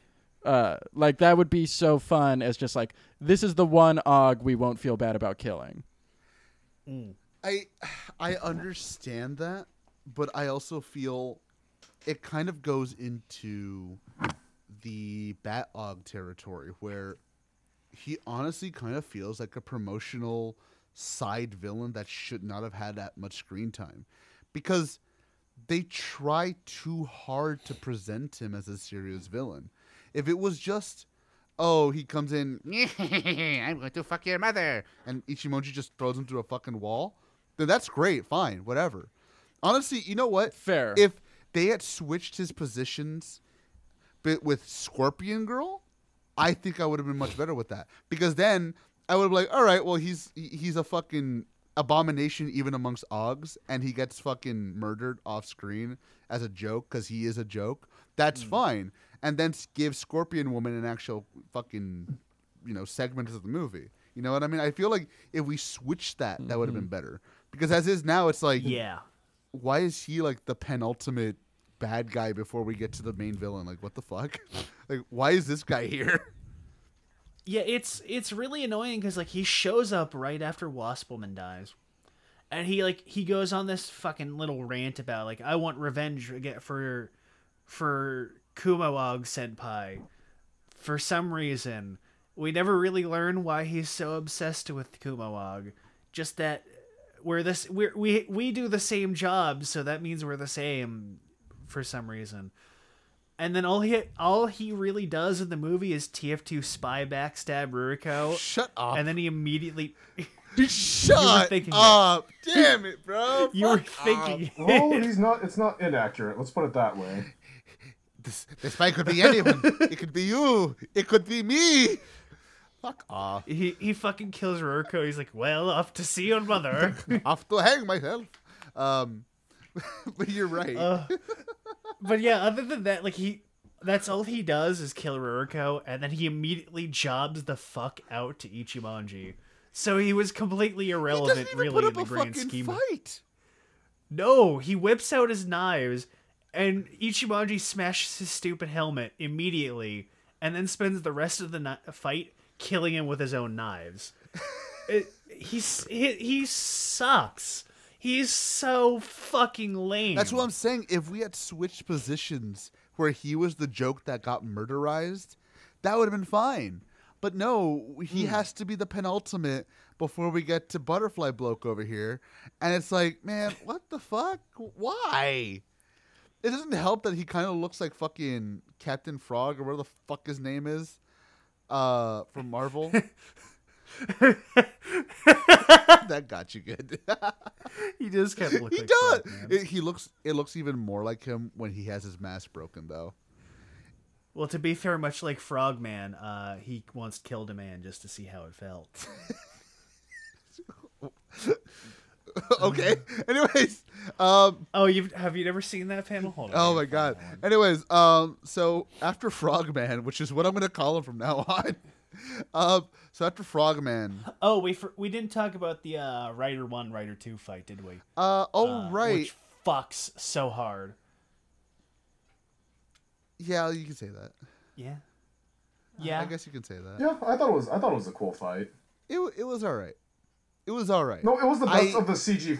AJ, did you not like it? I think it went a bit too Dragon Ball Z for a second there. I understand why narratively, shut the fuck up, you fucking Twitter mongoloids. I understand why they did it the way they did. But for the fight between Rider 1 and Rider 2, I don't know, man. There was something about it where I'm just like, could we not have had the suit actors fight for like 10 seconds? Could we not have done that? I had the exact thought. I was a little disappointed by that. That's true. Like, again, like the CG didn't look bad. The fight animation didn't look bad. None of it looked bad. It was just, to me, it's like, could we not have had them actually like IRL in suit practical fight? Even if you wanted to mix it between CG and real life, that's fine. It's just, I want to see them fucking throw at it, man. Like, come on, what are you doing here? Let's see some fucking punches land. Like, it was that kind of thing. Like, again, narratively, I know why they did it that way. That's fine. I get it. It's just the inside me. It's just like I would have much preferred it if it was practical. Maybe that was too expensive. Maybe Anno just didn't fit with Anno's vision. I don't know. It just, there was that little trickle of me where I'm just like, man, you could have had at least a couple of scenes on the ground with them punching each other. It didn't have to all be CG, pretty much. Like, I will say this, I feel like the Ichigo and Nigo fight it's probably the best of the CG fights. Yeah, I mean Yes, I agree. will say that it is the best one. I just think it shouldn't have been a CG fight. Oh no, At least 100%. not entirely CG. Like, I think it's this fight and another fight that I think shouldn't have been CG. But, if anything, we'll get to that fight really soon. But, yeah, no, like, that one definitely should have been more, like, traditional hand-to-hand combat with the suit actors. I feel that way too. Again, the CG doesn't look bad. Again, like anybody who hears this, like, the CG is not bad. It's not bad CG. Honestly, it's not. It's just, it's not what I wanted out of a Rider 1 Rider 2 fight. It just didn't fit No, right. I mean I can understand why they went a little more extravagant with it because they're just that powerful. They have to go full DBZ, but at the other hand, I will agree. I wish it was more practical fighting. I wish it was more practical stunts and effects with that fight. Especially with Anno. This might be something that was skipped over in lieu of the Anno cut, where because I know there's a bunch of shots of the two like posing for fights that weren't in the movie, so this might be something that got completely excised for theatrical cut. So who knows?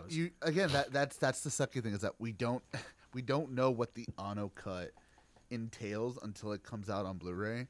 But as the package is now, it is a bit disappointing. I can't say anything else other than, again, the fight itself looks cool. It does look good, and I love the soundtrack, and which we'll get to. I like it. It's just, I just wish it was practical.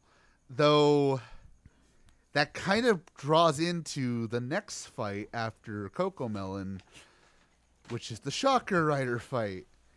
Okay, the Shocker Rider fights. Oh my god. Yeah, so that one I can definitely say that there were three scenes that were filmed. The one that we saw in the theaters in the tunnel is one of them. I have no idea why they chose to go with that one. But yeah, so pretty much I want to say it was either in the original TV series or the manga.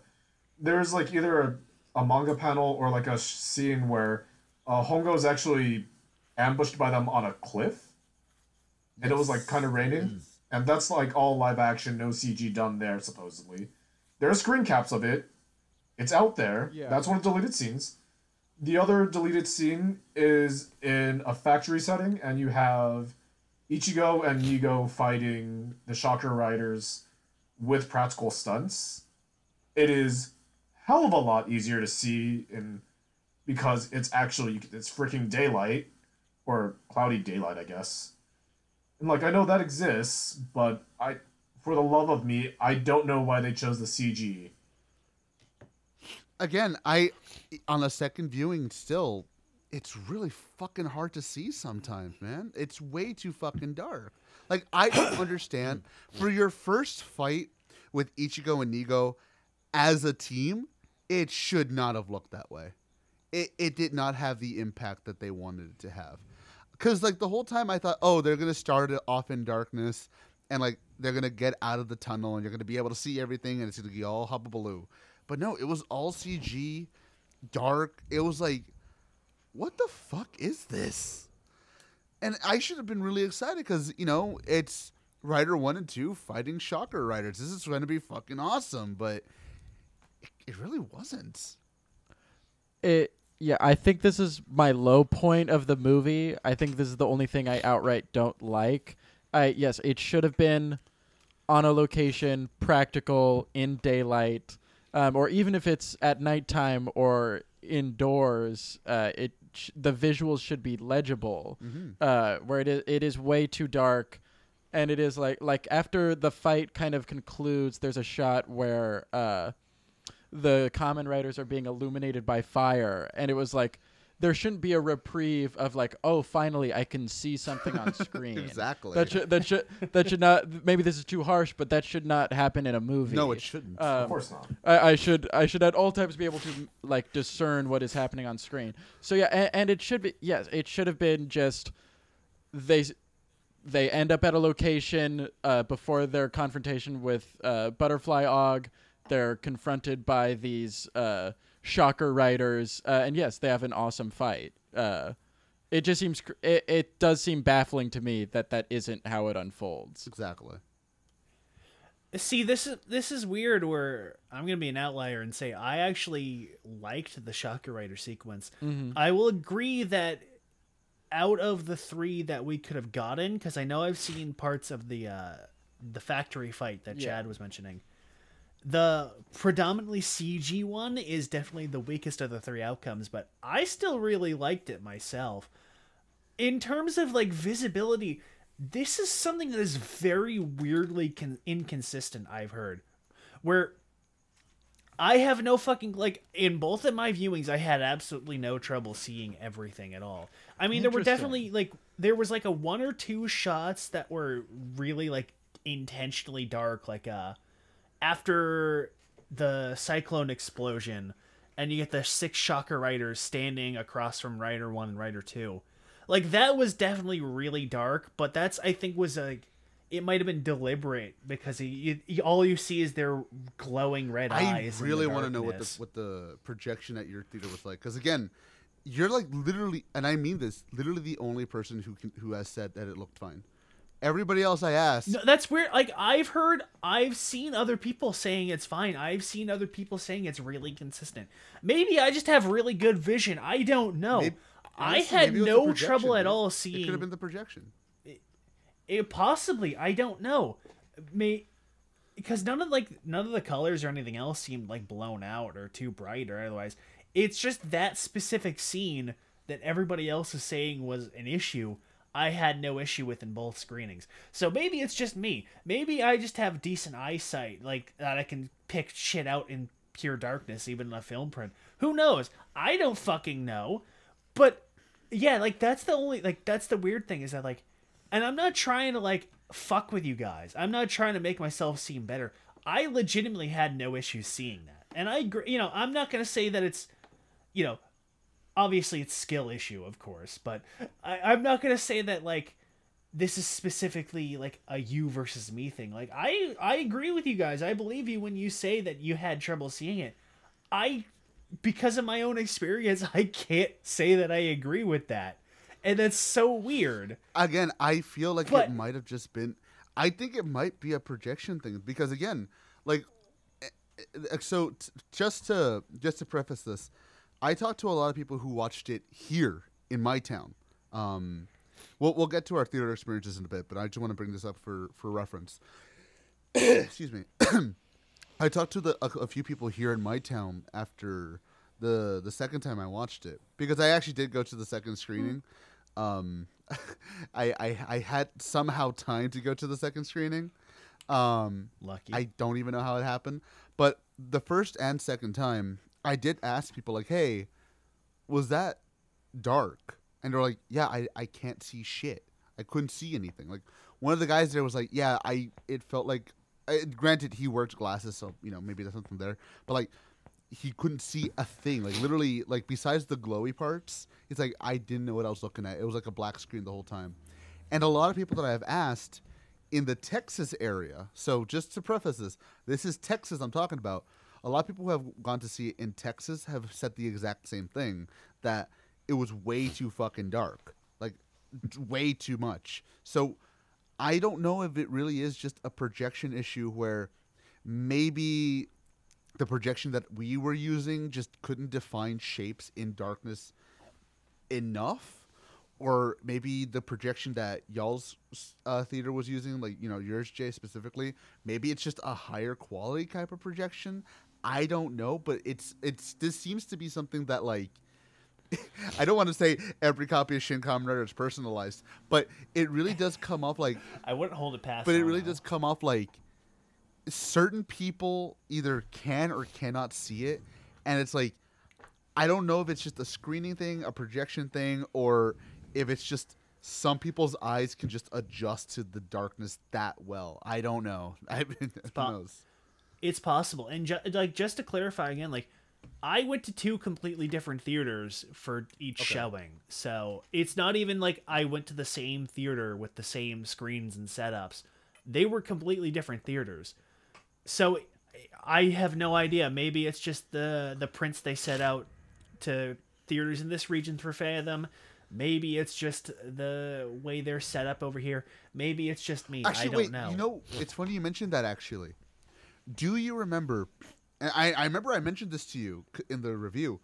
Do you remember when I said the same thing about Shin Ultraman, though? That there were some scenes that looked weirdly lit, but in the version that I got legally, it looked perfectly fine. So Maybe. Yeah, actually, I remember that. So maybe now. that is a thing. Maybe like on the Blu-ray version, it's gonna be like completely legible and it'll be fine. But I don't know, dude. It's one of those like weird like divisive things that like I don't think anyone's completely wrong or right. I think it's just something weird went on there. I don't know. Excuse me.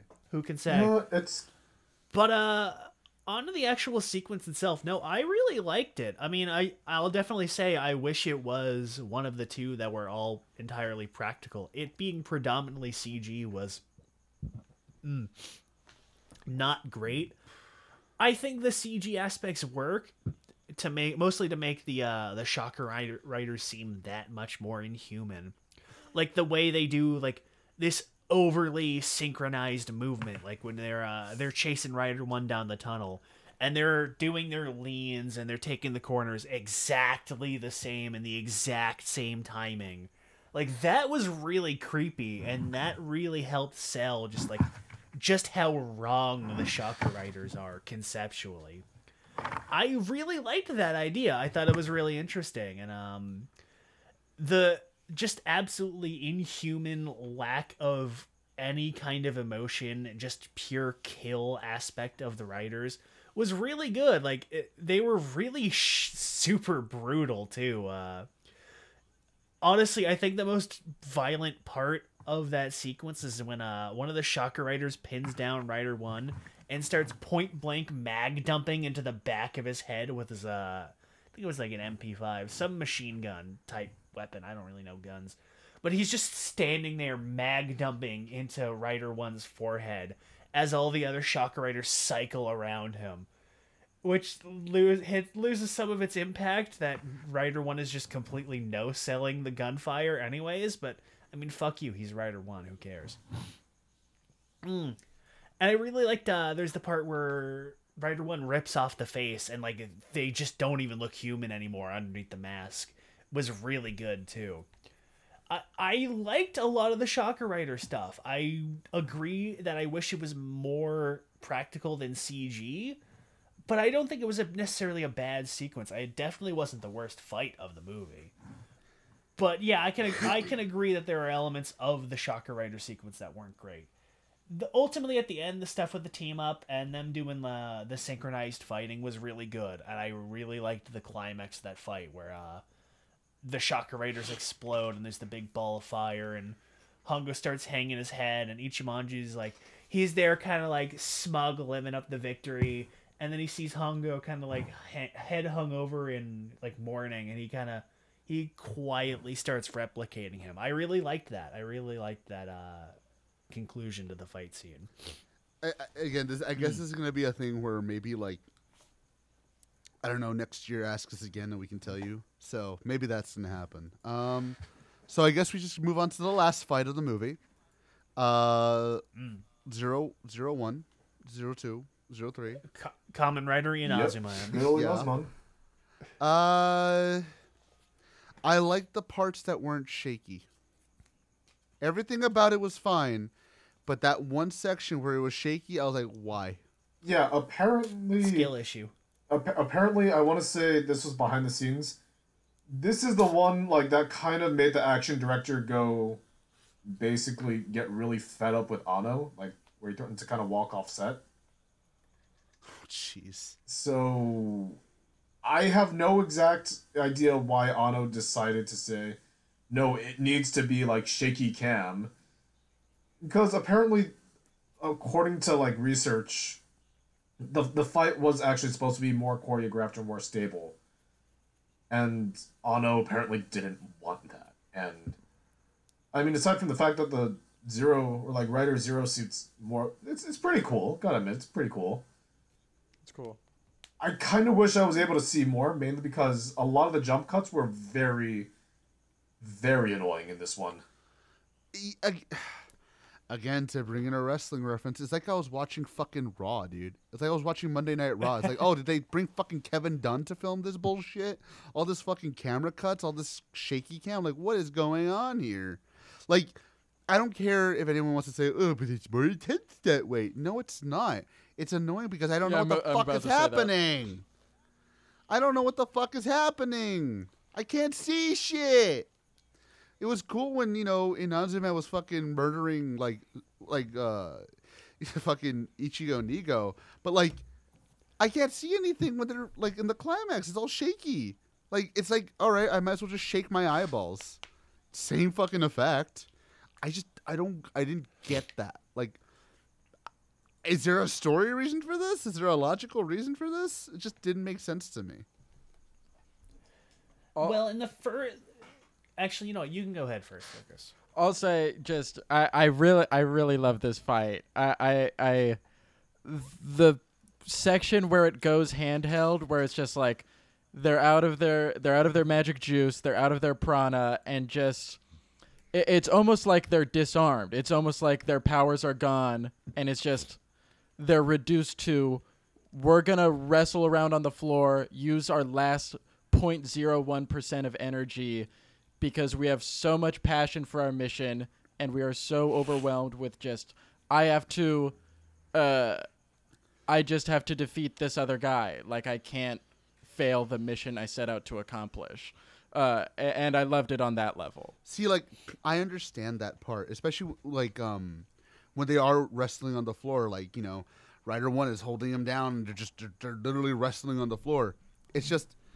I don't understand the reason for the shaky cam. Like, it doesn't present desperation or anything like that. It's like, okay, well, I don't know what's going on now. Like, what's happening? Like, where am I? Again, to use the analogy I used earlier, it's like I'm watching Monday Night Raw, dude. It's like, okay, I can tell that's probably Seth Rollins, but what the fuck is he doing? Like, is he jumping? Or is he laying on the floor? Wait, what the fuck?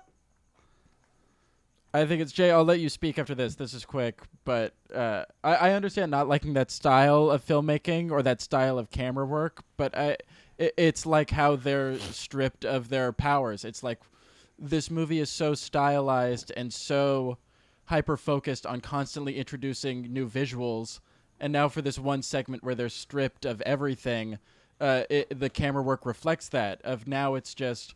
for the first time, it feels like a person is holding a camera and following the action.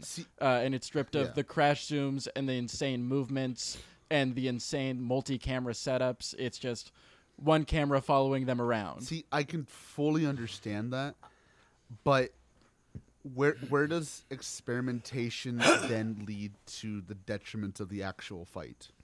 Because that's what it happened to me. Because again, I can fully appreciate that's what's going on. I can fully appreciate the artistic aspect of that. But if I can't tell what's going on anyways, it takes me out of the fight because I'm like, what is that blob? Is that Rider 1? Is that Rider 0? Is that Izu? What is that? What is that? What is that? Who is that? It's like, I might as well just start fucking... You just throw anything in there. You could have fucking thrown a pillow in there, and I would have been like, oh, that's Rider 1. Because it's too shaky. By God, it's Stone Like, Cold. honestly, like, it's like, what is this shit? Like, there are ways to present that idea without losing the legibility of the fight. There's many ways you could have done that. And I think it's because it happens towards the end of the fight that annoyed me more. Because the beginning of the fight was fun. The beginning of the fight was interesting. These two are literally so outmatched. The guy doesn't even need to make a fist. He just needs to touch their bellies and they're fucking flying. It's just that shakiness. It was like, it was too much. You can have shaky cam to represent that, but there's a point where it's almost too much. Like, it felt like I was watching Cloverfield again, and I never want to feel like I'm watching Cloverfield ever again. Like, it got to that point. I don't disagree with you on that. It got to that point, and I was like, if he held back even 5% of that, I think I would have liked it way more.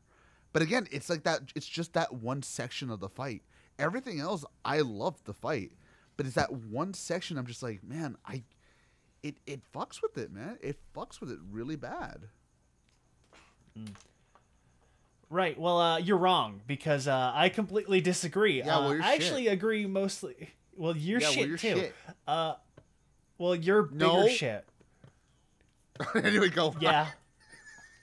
I completely agree with Lucas's analysis there, where it's at the beginning of the fight, the first phase of the fight, it's them at their peak energy, and of course the fight, right, the choreography reflects that, and it's you got Rider Zero kind of doing like a Hokuto Shinken thing where he just touches them and they explode on the inside. And honestly, like, I kind of didn't care for that first half of the fight when he's just doing like the super prana kung fu bullshit and he's just knocking them around. Because sorry. No, you like go. I kind of feel like all the jump cuts with that was really jarring. Like, it was really kind of annoying. It's the jump. Yeah. It's the jump cuts and just like it felt like I was getting flashbanged whenever he sets off his energy. Mostly because it's light blue on the near dark background, and if he were any other fucking color, it wouldn't. You know what? Because he's supposed to be like Inazuman. If they made it yellow, it wouldn't be that bad. If they made his energy beams yellow, I think it wouldn't have been that bad on my eyes. It would be yellow, red, oscillating. Give everyone in the theater a fucking seizure. Might as well. Are we trying to recreate that one episode of Pokemon now from the 90s? Hell yeah! Yes. Fuck them kids! Anyways, go on. But no, I actually like the second half more, and I had absolutely no issue following it along. Like, the shaky cam can be a little much in a few of the cuts of that sequence, but overall I think it's within a palatable level and it's completely followable. I had no issue discerning who was in what position, what was going on during the fight. It was completely perfectly coherent through me the entire time. And I agree with Lucas, his analysis of the fight, where it's the way the choreography and the cinematography shifts to just be, they are so horribly burned out and they have completely lost any and all power that they have. And they are just, it has just become the fight from They Live. It is just two dudes who have nothing to them beyond raw physical strength, and they don't even have that with them anymore. Just horribly putting everything on the line to just win, just get the victory, just end the fight. There is nothing left that they can contribute, but they are still going. And I really liked that. I think I've seen a lot of people not happy with this because it's not a big flashy final fight, but it works better this way, that it is just this. You know what? This is gonna be a little. This sounds a little douchey, but it reminds me of the ending of Metal Gear Solid 4, where you get all this insane flashy shit, and you've got this entire like 3-hour long sequence of all these of fucking Snake and Ocelot having rocket launcher duels and having their giant robot fights, and at the end it just becomes two horribly broken down, beaten men having what essentially amounts as to a really homoerotic slap fight in front of a doomsday machine. I totally see where you're coming from with that. And if it was filmed more like that fight, then I would have loved this. Because I don't give a fuck that this wasn't a big flashy fight. This isn't the MCU, motherfucker. We don't got no blue laser. Actually, no, he did have a blue laser. But we don't got no giant blue lasers. Well, he was making the blue laser. Well, no, it was the blue splash. No, anyways. But, I don't need Flash. For me, I would have much rather it been more like the Metal Gear Solid 4 fight.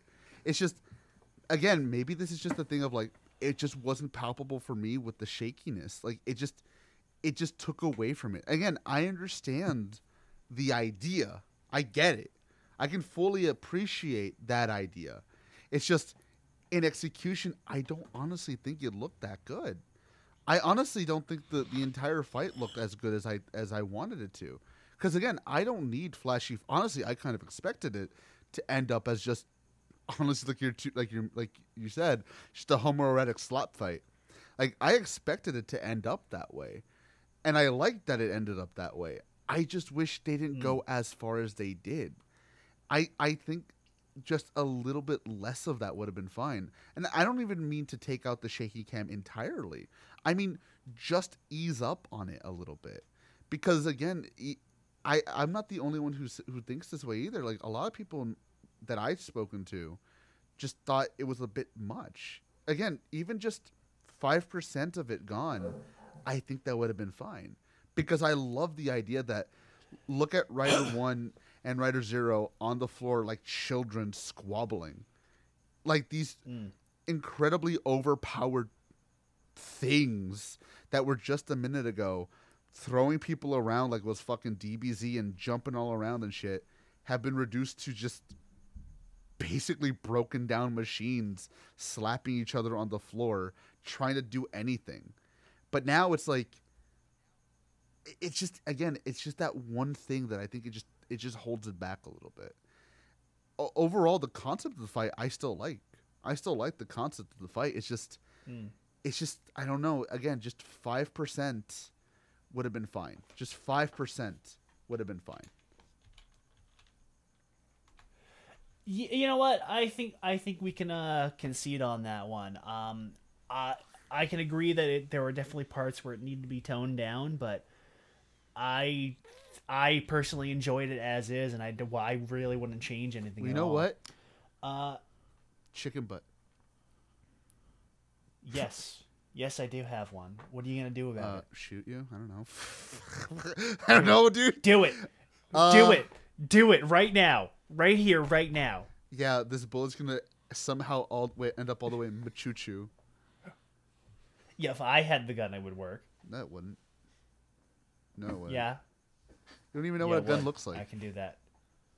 Yes, I do. It's like a rectangle with another rectangle on it, and it's got like a curvy bit. Don't talk about Phil's nudes on here. Anywho. Anyways, going back to the movie.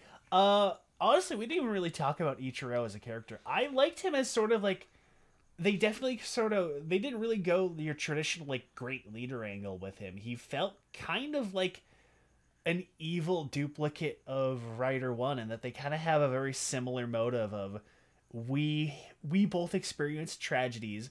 Our parents and our families were destroyed by a random act of violence. Now we have incredible power, and we want to use that power to prevent what happened to us to happen to others. But Ichiro goes too far, and he goes full JRPG villain of, I'm going to wipe out humanity and trap everybody's soul in a magic box, and that will prevent anybody from ever suffering. You know, that usual dumbass trope that never makes any sense. But I really liked Ichiro as a character, and I really liked just how, like, completely detached he is after he comes out. And he's the strongest person on the planet.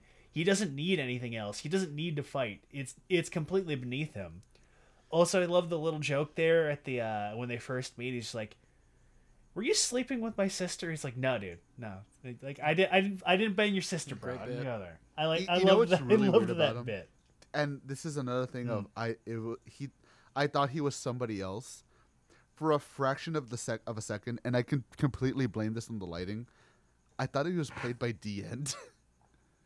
for some fucking reason, the first time they introduced him, I was like, is that the end? What the fuck? He looks nothing. I don't like know, him, dude. To be fair, I was probably not looking at the screen for half a second, and I was like, it's like the perfect cacophony of like circumstances led me to see him as DN for some reason.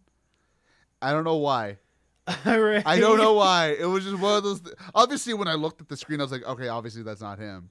But I was just like, I was looking down. I was taking a sippy whippy. And my eyes were just not focused on the screen. I was like, "Oh my god, that's the end." I don't know, dude.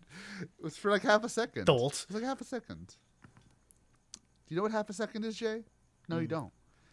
No, yes, I do. You're stupid. Yes, I do. You're both stupid. Well, you're right. Anyways, let's talk about the ending.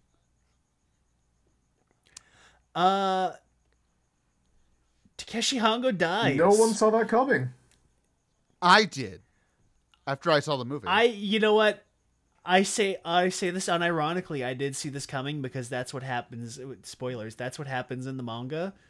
Is that Hongo dies and Ichimonji replaces him, just wholesale replaces him, except until the end when Hongo just gets better. But it's whatever. Yeah. So I anticipated this, but I wasn't expecting them to actually let Anno get away with it. I felt that I was expecting that to be like left on the cutting room floor, but no, he does straight up kill Rider 1, and he's dead, and he's presumably kind of still alive, where his soul prana data backup is in the helmet. He is basically a brain in a jar. Which again is kind of what happens in the manga. So, to be fair, that's probably their out clause right there. That's probably how he got like, oh, but he's in the helmet, and obviously Shirakuro's just like, I don't work here anymore, but okay, do it. Like, you know what? Yeah, that might be it. Is that they have that out of he's technically still alive. Yeah, I think that's how they got around that. And then another thing I like to add is again the setup there at the end with Ichimonji getting the more, I don't want to say more proper, but the more recognizable version of the rider suit with the colors. And the sort of payoff to the running gag of Kaminaga and Glasses Dude being in all of these movies, having them be Tachibana and Taki. I enjoyed that. I wasn't expecting them to be Taki and Tachibana. I thought that was a nice little payoff at the end there. Oh yeah. That means we're gonna. Yeah, no, it was a very surprising ending that I also was somehow not surprised about, because that's how it went in the manga, and Anno did mention that he did crib a lot from the manga. I mean, Anno said before, and I think we've talked about that a couple of other times, that like this is Anno's, like, he said it was like his payment or his debt to Kamen Rider. So it makes sense that he incorporated all of the strongest story beats from all of the different medias. So as an ending, I really enjoyed this ending. I think it really works well, and it's a very nice bittersweet ending, and it sets up a good continuation. And even if they don't do a sequel, it's a great place to leave it off, where yes, Hongo's gone, but he's still there technically, mentally, with Ichimonji, and Ichimonji's still there fighting the fight. And if so much as one pure soul can still exist to fight against Shocker, others will follow, much like how it's been in the shows. So I think it's a great place to leave off for a sequel. Yes. I will say, again, I was surprised they even had the balls to go with it. But again, they do have that out of, well, his soul is in the helmet. So if there is a 2 that comes out, yeah, he's coming back. It's not a matter of if, it's when. But I like the ending as well. It left a very strange, I don't want to say like emotional beat, but it left a very strange, like, I'm okay with this. I don't know how to. I don't want to say content, because that makes it sound like, oh, this is the best we could get. But like, I was very happy. Like, you're satisfied. Yeah, like I was very satisfied. This is how it ended. I was like, you know what? This is a good way to end it. This is a good place to end it. Hongo has made the sacrifice. Ichimonji will now become the Kamen Rider, and he's going to be the one to save us from now on. Like, something about that was like, it felt right. Even though it was shocking in the sense that they killed the guy, it felt right. And I liked it. Yeah. Like, yeah, definitely, honestly, that whole thing with, Hongo dying, actually. That and Rider Zero were all things I was actually spoiled out on the release day of this movie when it came out in Japan. So unfortunately, I was shocked, but also at the same time, like, after considering the fact that this was also being based off the manga, or like the original source material, this makes a lot of sense. I guess, but actually seeing it, how it played out in action on the big screen, though, yeah, no, honestly, I can easily say that this strangely felt right. Not to quote Ichimonji in any way, but no, this kind of felt right. it was satisfying. It was kind of weird, but It was weird that something kind of depressing felt so satisfying. yeah. Like if anything, well, I guess if anything, we can say this is more or less a completed, I guess, character arc, right? Or like it went full circle because like basically he wanted to live up to his dad's legacy, and he ended up doing just that for the sake of someone else.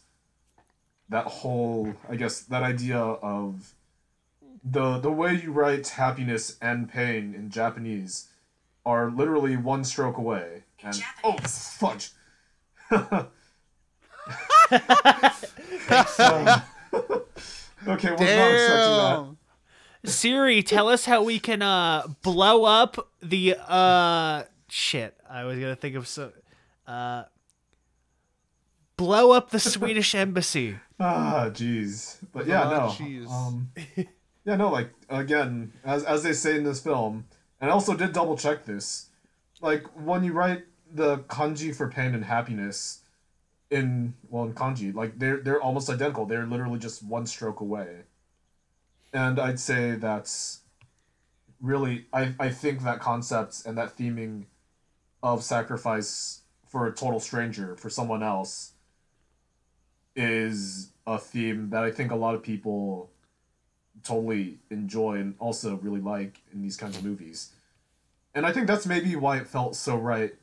It's kind of seeing him like basically see Hongo die at the end of the movie, but Yeah, and another small addendum I want to make is that you have a point there. It both also completes his arc and it completes Ichimonji's arc, where Ichimonji starts off kind of very unsure about what he wants. He has this power, but he doesn't really have the responsibility to crib a line from Spider-Man, and his whole thing is kind of learning to accept being part of a team and trying to manage his own solowness, his own solitude, and being forced to again go on his own but still having help and all of that. It kind of completes his arc too, and I really liked that. I really liked the way they went with that.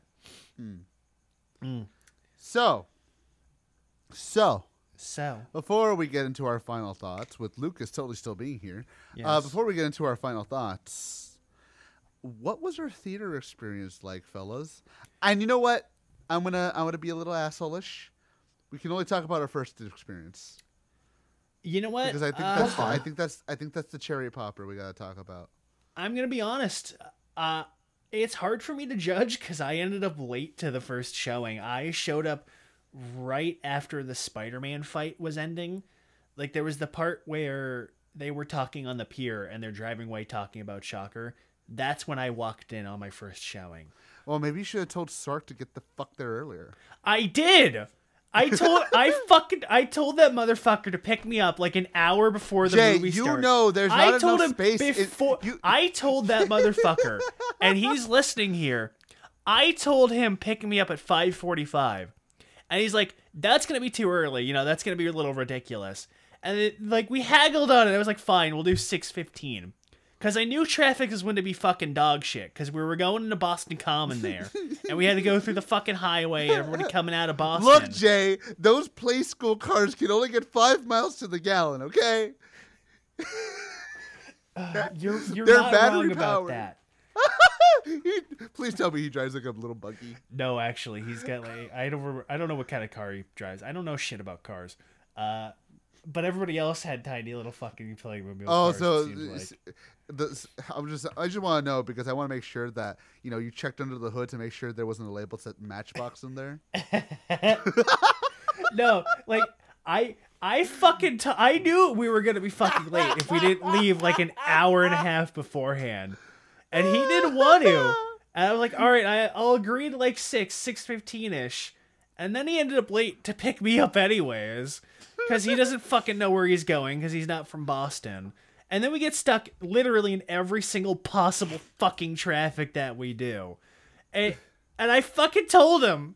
I told him it was going to happen. I warned you, bro. I told you. Jay, you must understand he is being. You know what? It's my own fault for taking the Rely ride on it. instead of just taking the fucking train, because the train stops right in front of where the fucking movie theater was. Right. Yeah. But So overall, I guess like, how was the actual like audience, or like how's, I don't know, theater reactions? in capacity, terms or- of audience reaction,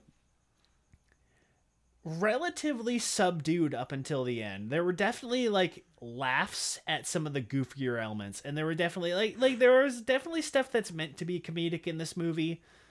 Like mostly with Ryder 2, where the way he reacts to stuff is definitely meant to be kind of silly. Like there were definitely laughs at some of the goofier stuff, mostly with like Batman and like the stuff with Scorpion Woman got a couple of laughs. But beyond that, it was a relatively subdued reaction. There wasn't a whole lot of like out of place cheering. There wasn't a lot of like people snickering or making snide comments or anything like that. It was a really like kind of quiet reception. Like a lot of people didn't seem to know how to receive a lot of the stuff. I mean, it got an applause when the movie ended. When the movie wrapped, people definitely, seemed to have enjoyed it, but we didn't really stick around to see how everybody felt about it. But what I had generally kind of picked up from everybody as the credits started rolling is that everybody seemed not quite sure how to take it, but for the most part, everybody seemed to be like, yeah, this is Anno at his peak again, for better or for worse. I mean, I'll fully admit, and AJ can attest to this, like, I legitimately didn't know how to feel about it when I had first walked out of it. It took me a solid like 5 hours to really form an opinion about it. It was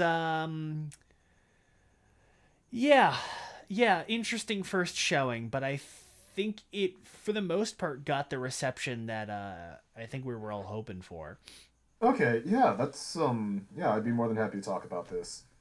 So, in terms of my screening, I cosplayed as a Shocker Grunt because, okay, to be completely honest, that was just an easy cosplay, and frankly, the last time I cosplayed for Shin Ultra, no one knew who the hell I was, and that was kind of disappointing.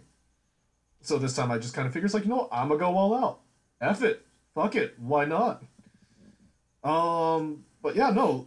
Again, I want to say my theater very similarly. It wasn't filled to the brim or to max capacity, but it was primarily majority filled. Yeah, I lot want of- to. Sorry to Yeah, cut no you off. problem. I do want to make that addendum because I did forget to say. The first showing was, I would say, probably about 90 to 95% fill. I think like beyond a couple of empty seats that were Seeps. other than like the straight empty seat in the middle of a row that was clearly left because somebody did not want to buy that ticket to wade through people.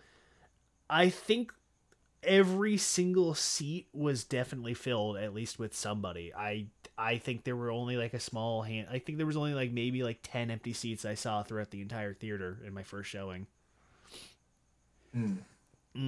Okay, gotcha. But yeah, no, honestly, that's actually pretty promising. Or like that's actually pretty good. Likewise, I want to say the same thing with mine actually. Cause like, yeah, there were a bunch of Rider fans. There were a lot of Tokusatsu fans in general. Those who didn't know what Kamen Rider is but knew who Anno was.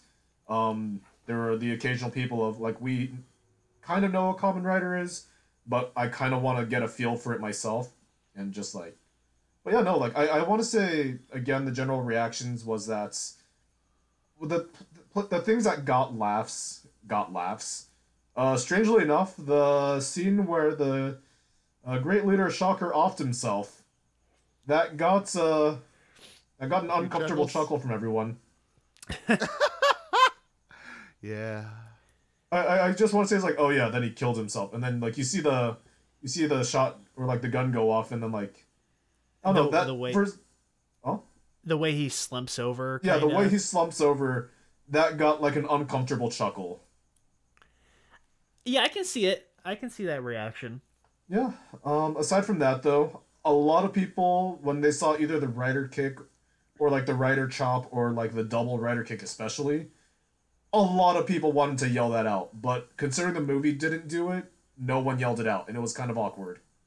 Oh my god. Oh, I know what you mean. I saw other people talking about that too, where especially at the ending when they played they play the theme song and nobody like you can tell that there are people who want to sing along, but nobody wants to be the first one to do it. Like that kind of thing. Yeah, like if anything, because like I want to say I was in the middle of explaining a lot of the lore to my friends, like that had general questions. But I was like, okay, so what's the new suit represent?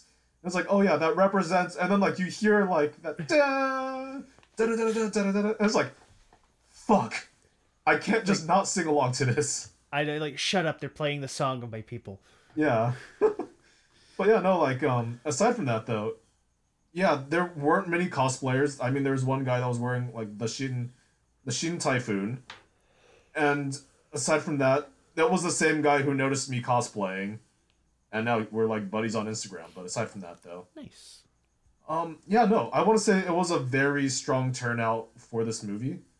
And a majority of everyone, both writer fans and non-writer fans alike, really enjoyed it. Well then. So my screening was a fucking travesty. So let me preface it with this. I know Jay did this too on the first screening and the second screening. I went wearing my wow wacket. I'm Sorry, Elma Flood. I have a bit of the Malcolm Franks. So I went wearing my Kamen Rider Crew 50th anniversary jacket. Now, for those of you who don't know what it is, good, fuck off. Anyways, so I wore that to the screening. Now, because it says Crew on the fucking back, and it has a big old Kamen Rider 50th logo on the back, automatically everybody thought that I worked for fucking Toei and or Bandai, which was the most awkward fucking thing in the goddamn world because everyone was like, are you here for Toei? And I'm like, no, I'm not. Please go away and die. I mean, technically, I'm here for Toei. I mean, I'm here to give them my money. But a lot of people, for some reason, and I guess I blame myself because it says Crew on the fucking back. They thought that I was a plant for Toei. They thought that I was there to watch the movie and more so watch people's reaction to the movie so I can, write on my little notepad and send it to Miss Frizzle. But, see what happens. A lot of people asked me that same question. Like, wait a second. Hold on. I got to cut you off. You made two different... you made a recess reference and then a Magic School Bus reference. I did. That's really weird, man. Why'd you... Because I like making Jay question his references sometimes. I hate you. It doesn't feel right, AJ. AJ, you know I have autism. You can't do this to me. It's a nerd IQ test. Anyways, continue. But yes, so I go in, I'm watching the movie, and again, I say it's also because of my seat placement, because I got the seat at the very end of the corner, at the very top, by myself, where like, you know those theaters that have like 4 seats? I think they're technically made for handicap, like wheelchairs. But they have like 4 seats, like in a little box. Like that's where I was.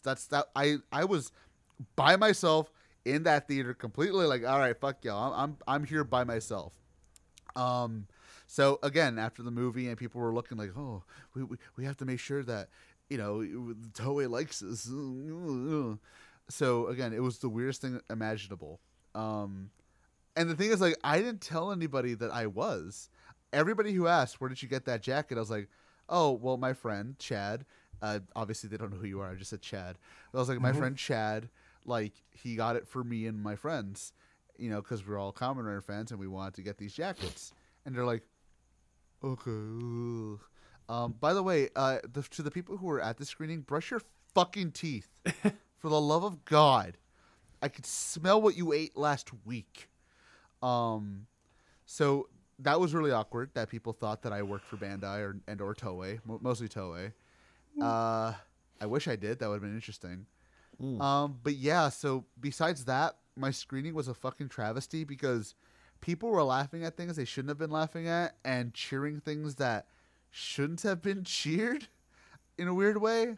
Like, every time someone turned into foam, big uproar of laughter. Like nobody could take those seriously. The first Rider 1, Rider 2 fight, well, the only one, people laughed at the CG pretty hard. The suicide scene, like Chad was mentioning, people laughed at that.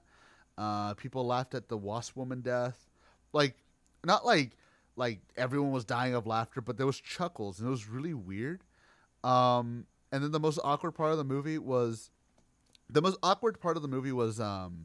when it ended, and there was those few guys that started going like, yeah, oh, like they're just trying to try and make an applause, but then they realize no one's gonna join, and they stop, and it was really fucking awkward because everyone was like, yeah, Kamen Rider, yeah. And like I told Jay, I did stick a bit to talk to people, just to see like general reaction, like, hey, did you guys like it? And of course, everyone was like, yeah, I love the movie. It was a good movie. And that was pretty much the extent of those deep conversations. I know I live in a fucking high IQ city here. But it was kind of awkward, honestly. The second viewing was much better because, one, it was emptier, and two, I was kind of surrounded by people who knew what the fuck was going on. Like, they knew Kamen Rider. Because a lot of these people, in the first showing, I'm gonna be real, I don't even think most of them even know the story of the original Kamen Rider. Because a lot of them were very much Reiwa fans. Like, a lot of them were like, I started with 01, I started with Saber, I started with 01, I started with Revice, that kind of stuff. Like, it was weird because, like, a lot of them, they did not know what Kamen Rider, like the original was. So, I don't know if it was just they were laughing because they thought it was supposed to be silly, or they literally just don't know what's going on. It was a very awkward screening, and not one I want to relive, I'll be honest with you. It was pretty bad. The second one, again, but we're not talking about the second one, but the second one, again, that one was much better. But yeah, it was really awkward. And again, to those people, and you know who you are, please brush your teeth. It was gross. Like, really gross. One guy tried to touch my jacket. That was really weird. What's up with people that try to fucking touch us when we're at places? People keep trying to fucking grope us whenever we go anywhere. It's weird. I mean, look at Chad. They try to grope him every day. Exactly. Financially. Well, I mean, that's his own fault for being in that career. Well, that's Toei's job. That's true. Chad gets financially molested by Toei every day. Don't we all, AJ? Don't we all? You're right. Fuck you. No, but like, for real, like, it was really weird. Like, it was only one guy that tried to touch me. Wow, that sounds so bad. It sounds really weird out of context. Yeah. I think even in context, that's even worse. Only one person tried to touch me, 0 out of 10. I only got molested once. Fucking ripoff. Yeah, like that was guy. my review for the local water park. Oh, that was so bad. Why did I do that? It's because you were too tall. Anyways, like I said, like, that one guy, he tried to touch my jacket, and I was like, please don't touch my jacket. I had to ask it like a question, like, I couldn't believe someone was trying to do that. Like, don't do that. It's my jacket. Don't do that. So, yeah, that was fucking weird. Honestly, it sounds weird to say, but the Ultraman fans were way more behaved. They were way more well behaved than the Kamen Rider fans. That's because the Ultraman fans are all adults who have watched these shows and are. Yeah, I mean, just like, it's like Ultraman is debatably more of a cultural icon than Kamen Rider. I do say so myself. So you're saying Kamen Rider is not as good as Ultraman? Hey, now that I didn't say. It's not as good as Ultraman. That's a fucking reference. But yes, my screening was just fucking garbage. I hated it. I hated everything about it except for the popcorn. The popcorn fucked. The popcorn fucked. It always does. It's that seed oil juice that allegedly tastes like butter. Yeah, my seed oil. Anyways, I guess that's it. Final thoughts on the movies. Let's I start guess- with. Or no, let's go with final thoughts and what this means for the Tokusatsu community, just kind of going forward from here on out. Right. Well, actually, I was gonna ask you, Chad. Do you want me to do what it means for the Tokusatsu community first, or final? Yeah, thoughts on the actually, movies yeah. first? Let's do that first before we go into our final thoughts.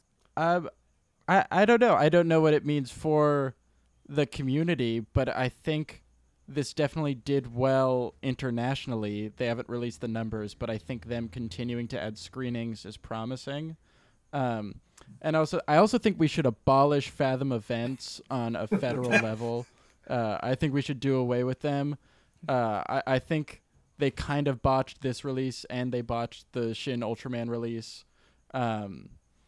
And yeah, just not a good organization. These were both mishandled to some extent, as much as I'm glad it got an international release at all. But I do wish one of these would make enough money that this would just get a proper international release. Like, this should have gotten a 2 to 3 week run in the States, like Suzume did last month. But yeah, oh no, I don't know. We'll see if they keep adding screenings. We'll see if they release the numbers, if this did well. Because if it even did $5-10 million here, I mean that's unbelievable, which I think is possible. But again, the numbers aren't out. I don't know.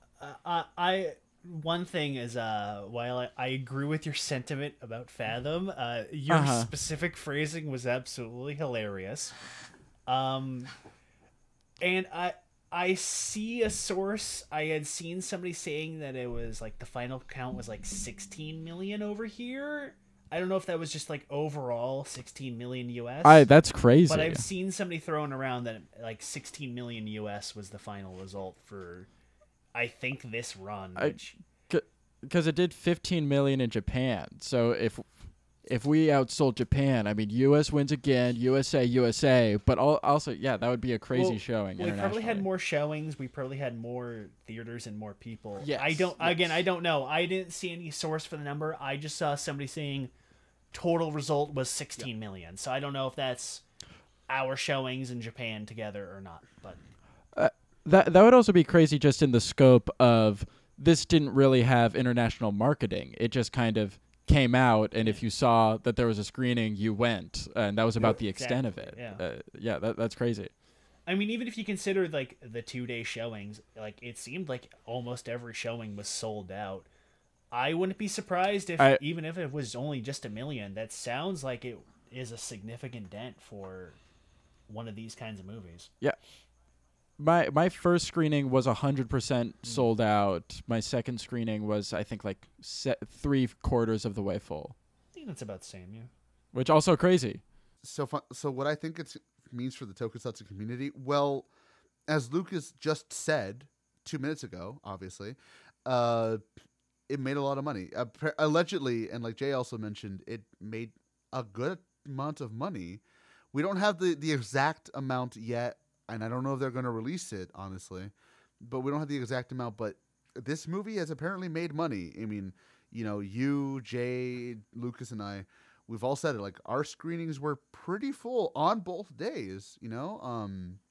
Like, the first screening was sold out 100%. Like, I'm not joking when I say it was sold out completely. Like, it was full. The second time, it was, like, a little over halfway full, so it was pretty good, too. So, you know, this sold tickets, you know, to the people who wanted to see this movie, it sold tickets. So, I think that says good things for what Toei thinks it can bring over here. Because now that opens the market for bringing movies that are in the mainline continuity. Now, of course, I don't believe that they're ever going to bring, like...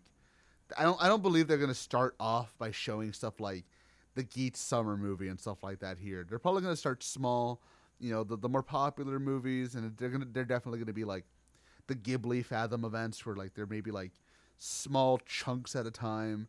But I definitely think that it says good things for this community in the sense of this can make money. If you're asking what I think about the Tokusatsu community as a fan base, half of these motherfuckers don't know what they want. and they didn't get it.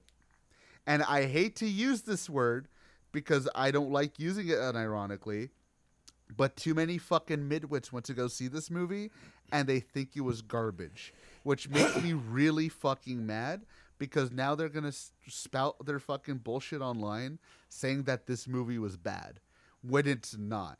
It may have flaws, but name me one movie that doesn't. It may have flaws, but it was still fantastic. And the people who are outside going, I hated it, are like brain-stemmed Nimrods who don't know any better. But I also have seen a lot of praise for this movie where it's warranted. You know, of course you're going to have those people who like everything. You know, Jay and I, you know, we see these people on Twitter all the time. They like everything. But legitimate, nuanced conversation where people come together and like they still like the movie, but they can discuss it in a mature manner. And I think it speaks volumes that people can do that with a movie like this, with a franchise that's not really as popular as something like Ultraman or Godzilla in America. So, in total, overall, in conclusion, it's like everything. It has its good and its bads, but I think the goods are outweighing the bad a bit. And I think, in a weird way, even the bads are okay because it's shining a light on who the fuck these people should be listening to, and it's really starting to show that these people are idiots, which is good for me because I hate these people. But still, overall, I'm happy that this movie came out. I am happy that this movie made money. I am happy that the fans enjoyed it, the ones that, you know, understood it. And I'm happy that this opens the door for Toei to bring even more of this stuff over here. Because I can't wait to... Because, again, like, to go to what's been released, you know, the Blu-rays of Kamen Rider stuff. Like, we don't know the sales figures for those, I don't think. I don't think they've ever been released. But, like, they've apparently sold really well.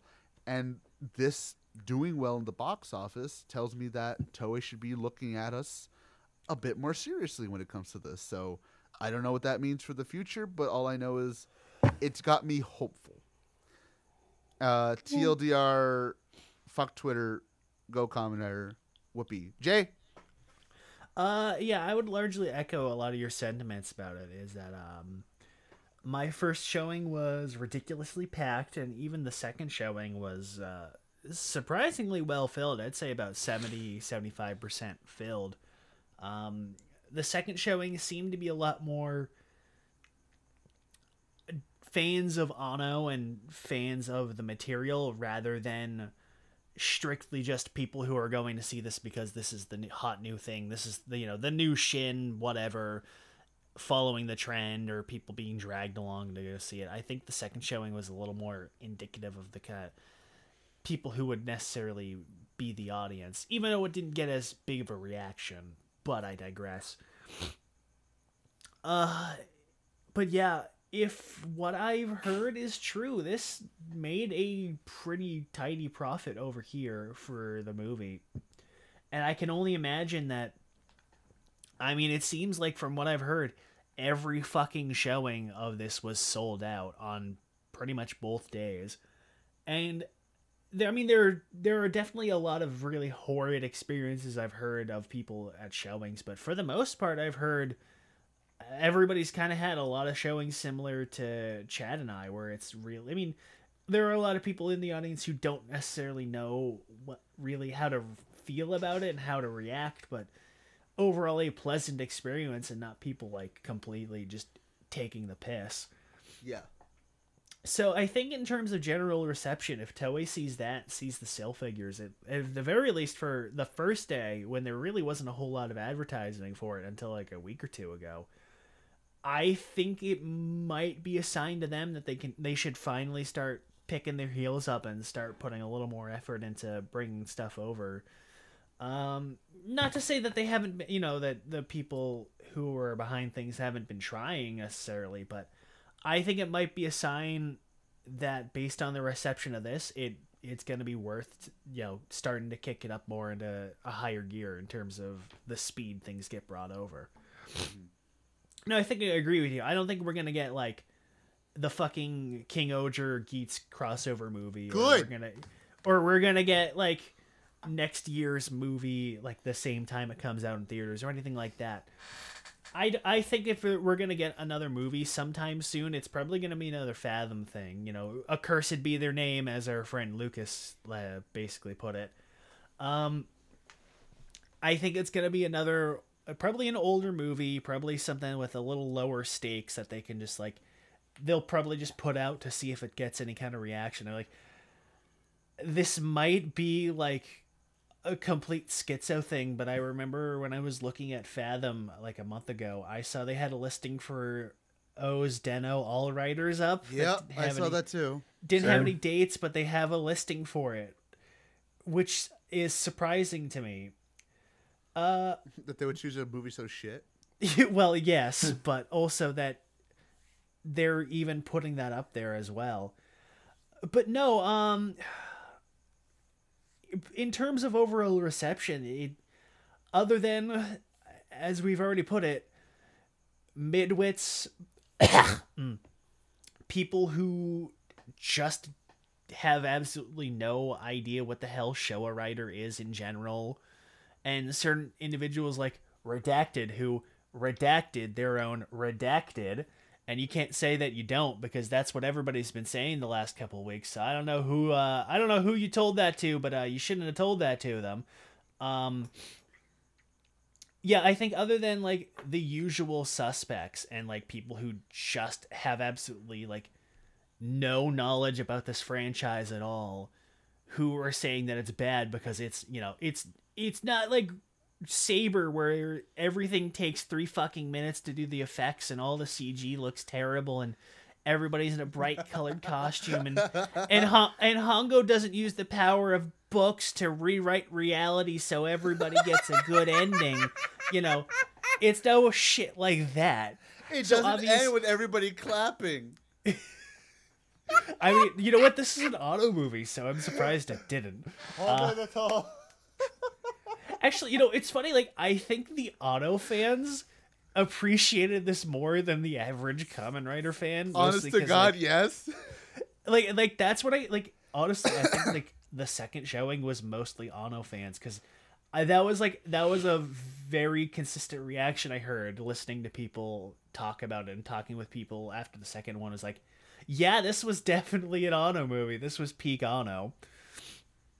So yeah, other than as aforementioned, I think overall it's gotten a pretty consistent positive reaction, and obviously there are criticisms, but beyond the criticism, it's all been really healthy criticism. It's not been a lot of like shit flinging or deliberate shit posting because they have no argument to defend the movie, so they need to come up with a scapegoat. It's like people legitimately understand what was trying to be said, trying to be done, and they all have their own interpretations of it, and there's a genuine positive consensus being reached. So, which is shocking, just not even for a Kamen Rider, but a movie in general in this day and age to happen. So, I think in terms of overall, oh, hold on, truck's going by. Give it a minute. Yeah. I think in terms of overall positive reaction, this is definitely getting, I think, what the series needs for the Western fan base is this positive of a reaction. So what you're saying is 0 out of 10 not as good as Spider-Verse? Yes. Hongo wasn't as super special as Miles because the universe didn't bend itself over to make him the super specialist of Kamen Riders. I mean, that's part 1, not part 2. Shut up. I don't care. I don't care about Spider-Verse. I don't do. fucking care. I don't care about your cope. But you love Spider-Man. I do love Spider-Man, which is why I don't want to go see Spider-Verse. I can't wait till I get our animator to animate the entire Greckle saga. I'm gonna make him do that. I'm gonna fucking whip that motherfucker. Be like, all right, we're doing the Greckle, like unironic Greckle now. Do you remember the time the Greckle fought Karen from accounting? Yes. We need to make a design for the Greckle. We do, yeah. Anyways, I mean, Chad, do you want to add to it? Like, because you asked the question, I don't know if you want to answer too. Yeah, of course. Go for Yeah, it. definitely. I do have my own answer for this, especially as well. Yeah, no, I want to say leading up to this whole event, ever since its inception of it being announced. I want to say even back during Anime Expo, because you guys all remember just like how people were reacting when they heard like, oh yeah, no, we're trying, we're working on it. We don't know when, but it's gonna happen at some point sooner or later. Like y'all remember that, right? Yeah, I mean, just shit, like I remember like the most that we could, like. I mean, to be fair, like let's be honest. Like, I don't think anybody's expected this to be in theaters. Yeah. That's the surprise for me. I thought it was just to be like, it's gonna be tossed up on streaming or something. And hey, I mean that's better than nothing. But yeah. the fact I mean, that that's it's pretty in much what they theaters- implied at Anime Expo, is that, like, we're probably going to get it on streaming. Don't hold your hopes out for much. Yeah. Yeah, but the fact that we got this far, holy shit. Yeah, like I think as well, like considering that this is the culmination of the 50th anniversary projects of Kamen Rider, and considering that we've reviewed all three at this point, stemming from Futo PI, and then that one time we reviewed Black Sun the week after, and months, yeah, that certainly happens. And then, especially now, culminating up to Shin Rider, especially. I want to say just like observing the fandom as it was building up was really exciting, and honestly, I want to say it's been probably the most optimistic or happy I felt with this fandom in a long time. Because just like at this point, because like it's literally what everyone's been wanting for a long ass time. It's to see these heroes, these Japanese heroes from overseas, finally duking it out on the big screen here in the United States. And to even give even more perspective, this came out literally 2 months after the domestic Japanese release. That is the quickest we've ever gotten a tokusatsu film. And this is the first time we're getting it in theaters. Like that quickly. Because, Shin Goji, that was like a year after, right? Yeah, it was like a year or so after. Yeah, that was a year after. And then Shin Ultra, that took some months. Because I know that they had a few screenings at like Asian film festivals in New York. And then like Comic-Con. And then everywhere else like Southeast Asia. And America was kind of last. And that was like, I want to say maybe almost a year after the movie came out in Japan. But here, on the other hand, especially with Kamen Rider, this is the first, like, we're the first ones to get it outside of Japan. Because from what I've noticed, Canada, UK, and other parts of Southeast Asia, they didn't get this yet.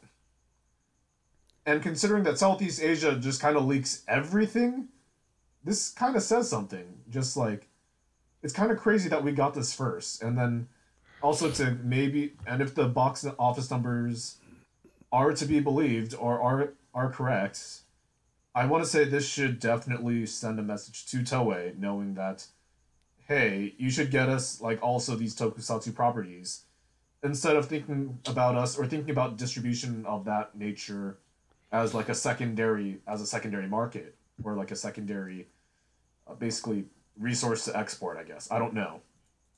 But I want to say, like, for those, like, just kind of listening here as well, like, I really hope that we get more, like, at the end of the day, because this has just been such a great opportunity for those that are curious about Kamen Rider.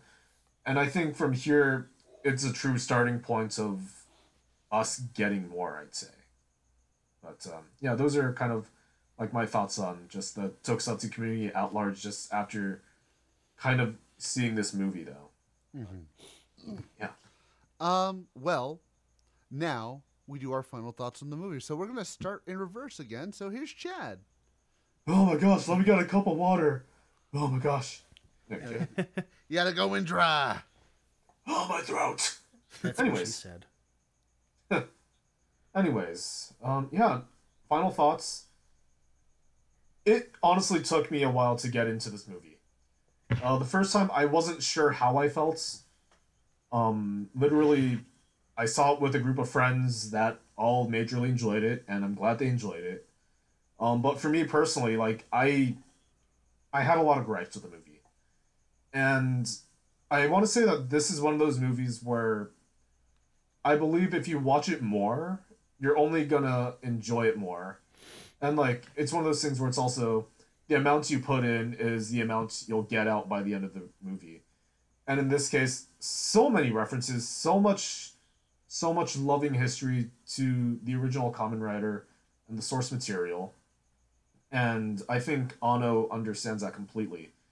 I think jokes aside and not pulling any of my punches here, it is a solid 8 out of 10, mainly because I do have gripes, especially with the pacing, especially with some of the build up.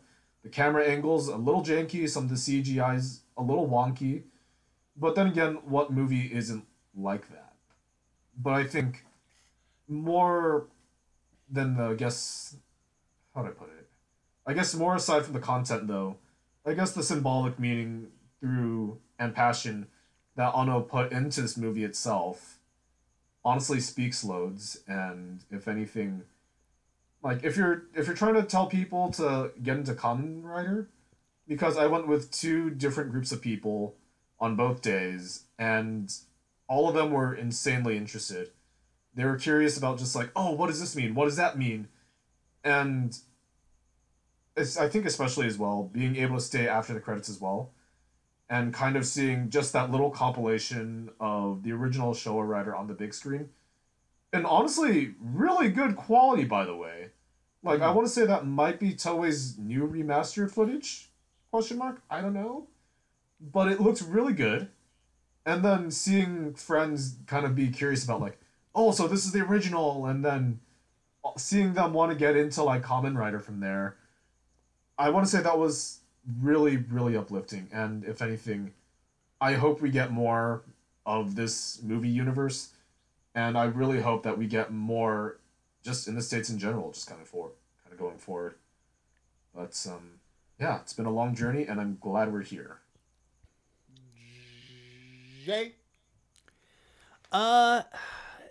Yeah, I would agree with Chad, and I think we've all kind of reached this consensus is that on that first viewing, it hits you in such a way that you can't immediately form an opinion.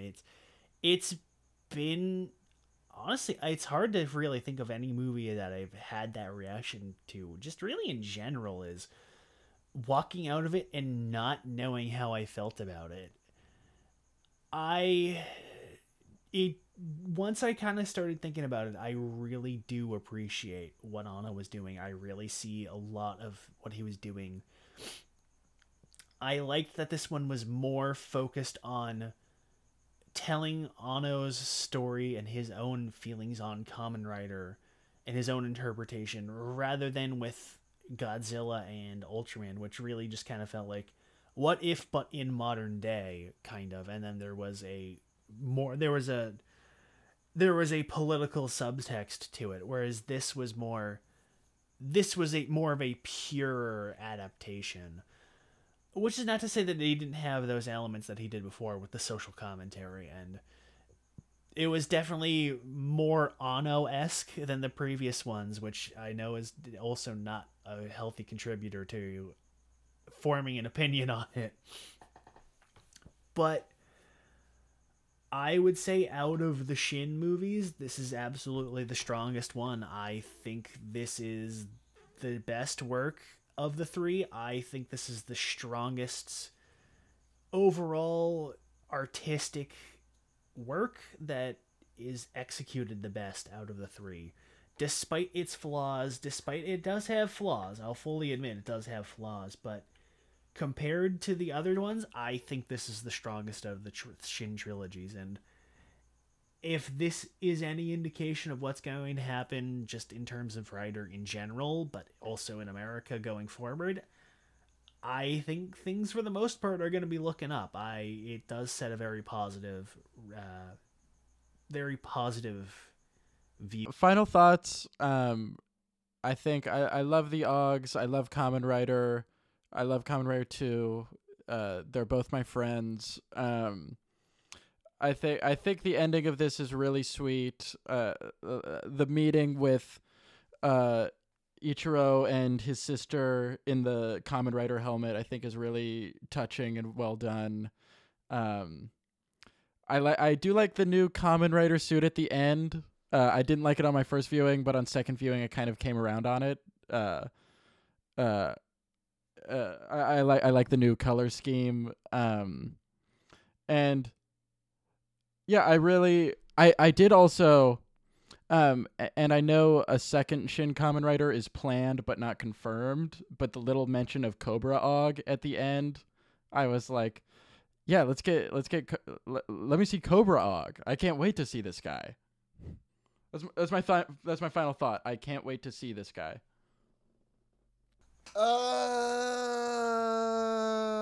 So.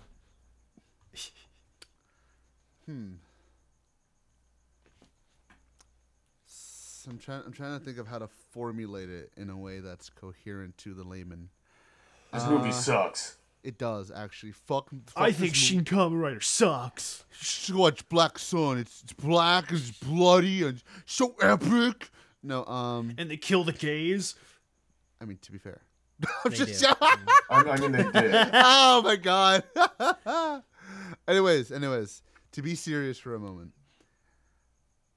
I do think that this movie, as an artistic piece of passion, because let's be fair, this has been a passion project for Anno since the first syllable of that script was written. From the first synapse that went off in his brain that this movie is going to be a thing, this has been a passion project. This has been the thing that Anno has probably been wanting to make since maybe he was a little fucking boy. I don't know. This is the thing that Anno has wanted to make. And as a passion project as an artistic passion project, I should say, it is fantastic. From the subtle as fuck references that nobody other than the hardcores like us are going to realize, to the little things that even casual audiences are going to enjoy. You know, if you dare bring a casual person to watch this movie. From the little things like that, this movie has something for everyone in that passionate sense. I will, however, I would be remiss if I did not mention the fact that this movie still does have bumps in it. It has a lot of bumps in it that, for a lot of people, it may even ruin the movie. It didn't for me, but I can fully admit that this movie is not going to be for everybody. It is something that is made by a passionate man for something that he's been passionate about since days of yore, and he's making it for people who are as passionate, if not even more so, than he is about the source material. If you go in with the mindset of this is like the first Kamen Rider thing I'm ever going to see, you're kind of just playing yourself. Maybe you can still get something out of it. I'm not going to say you won't, but you're kind of playing for yourself, if you know what I mean. And in a way, you're kind of robbing yourself the experience of understanding what this movie truly means from a guy that, let's be honest, might not be there in the head, but in a good way. I won't say that this is the greatest movie I've ever seen. Honestly, I have to sincerely watch Shin Gojira again just to see what I think about it. I still don't know if I would say this is the best Shin movie, because I can't tell you what is the best Shin movie right now. Maybe come back to me in a few months. Maybe come back to me when the unironic Anno cut comes from. But as a Kamen Rider movie that I watched in theaters, made by a man who loves this shit more than he probably loves his own fucking wife, I can't say this is anything more than a fantastic movie. I will lay between Jay and Chad's rating, and I'll give it an A+. I won't say it's S+, I won't say it's S-, I won't say it's S, it's A+, but at the very high point of A+. Again, come back to me once we see the Anno cut. It might go beyond that, but right now it's A+. And as a Kamen Rider fan, I really couldn't ask for much more of this movie other than the criticisms that we were given.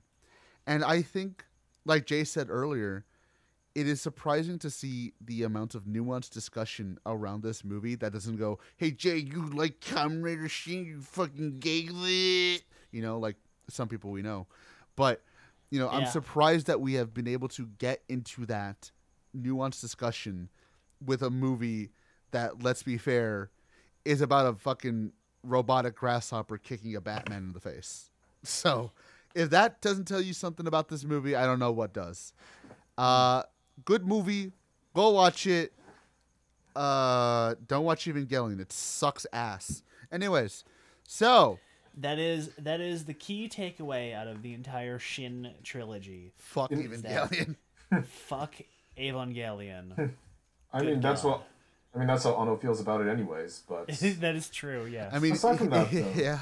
Over. Like, I think just a little bit of a fun fact that I actually forgot to mention as well. Yeah, even the Japanese people are kind of surprised that we're getting it. I've gotten messages from Japan saying it's like, wait, wasn't that just in theaters for us? Wait, that was just in theaters for us. Why do you have it? People in America like Kamen Rider? You know what this is? Yeah, like I've gotten a few messages from people overseas about it, and it's been crazy. And I think like even like the whole world has noticed that we have it in America finally, or kind of, or something. But it's encouraging, to say the least. Again, as a whole, I think you can't get any better than this. And that is still with the flaws. You really can't get any better than this when it comes to, are you a Kamen Rider fan? Are you a hardcore Kamen Rider nerd? This is the movie for you. And do you know what you're talking about? This is the movie for you. Oh, so Redacted can't watch it? Even though they did? Well, clearly he couldn't, because he didn't seem to think it was a good movie. Well, he's stupid. So, anyways, well, he's busy redacting his redacted. So. As you were saying, Chad. But yeah, no, like I think just at bare bones, when you look at this movie, it's pretty much Kamen Rider at the barest of bones, and I think these are all themes that people like. The idea of, I guess, sacrifice and also justice that people want is, I guess, very. Wouldn't say relatable per se, but like if anything, it's something that people can get behind, and I think as long as like that, this movie, and I think this movie's hit all of those beats perfectly, so that way people can kind of understand just exactly what Kamen Rider is. And I think from here on out, sky's the limit. But Chad, Kamen Rider doesn't have any bones. He's a robot. He does have bones. He doesn't have bones. But he has bones. He doesn't have bones. He's a robot. Do you think robots just don't have bones? Robots or something? don't have bones, bro. He has bones. No, they have nervous systems. What are they connected to? The shin bone.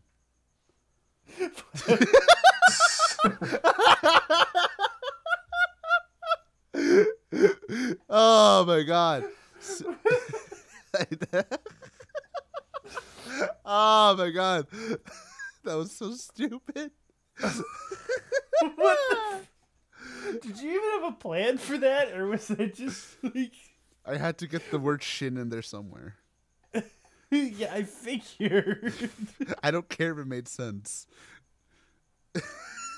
God damn it. Yeah, Anyways, well, that's it for this episode, everybody. Next time we're here, Jay's going to talk about Beetleborgs all by himself for 20 hours. I actually really do have to start that fucking show.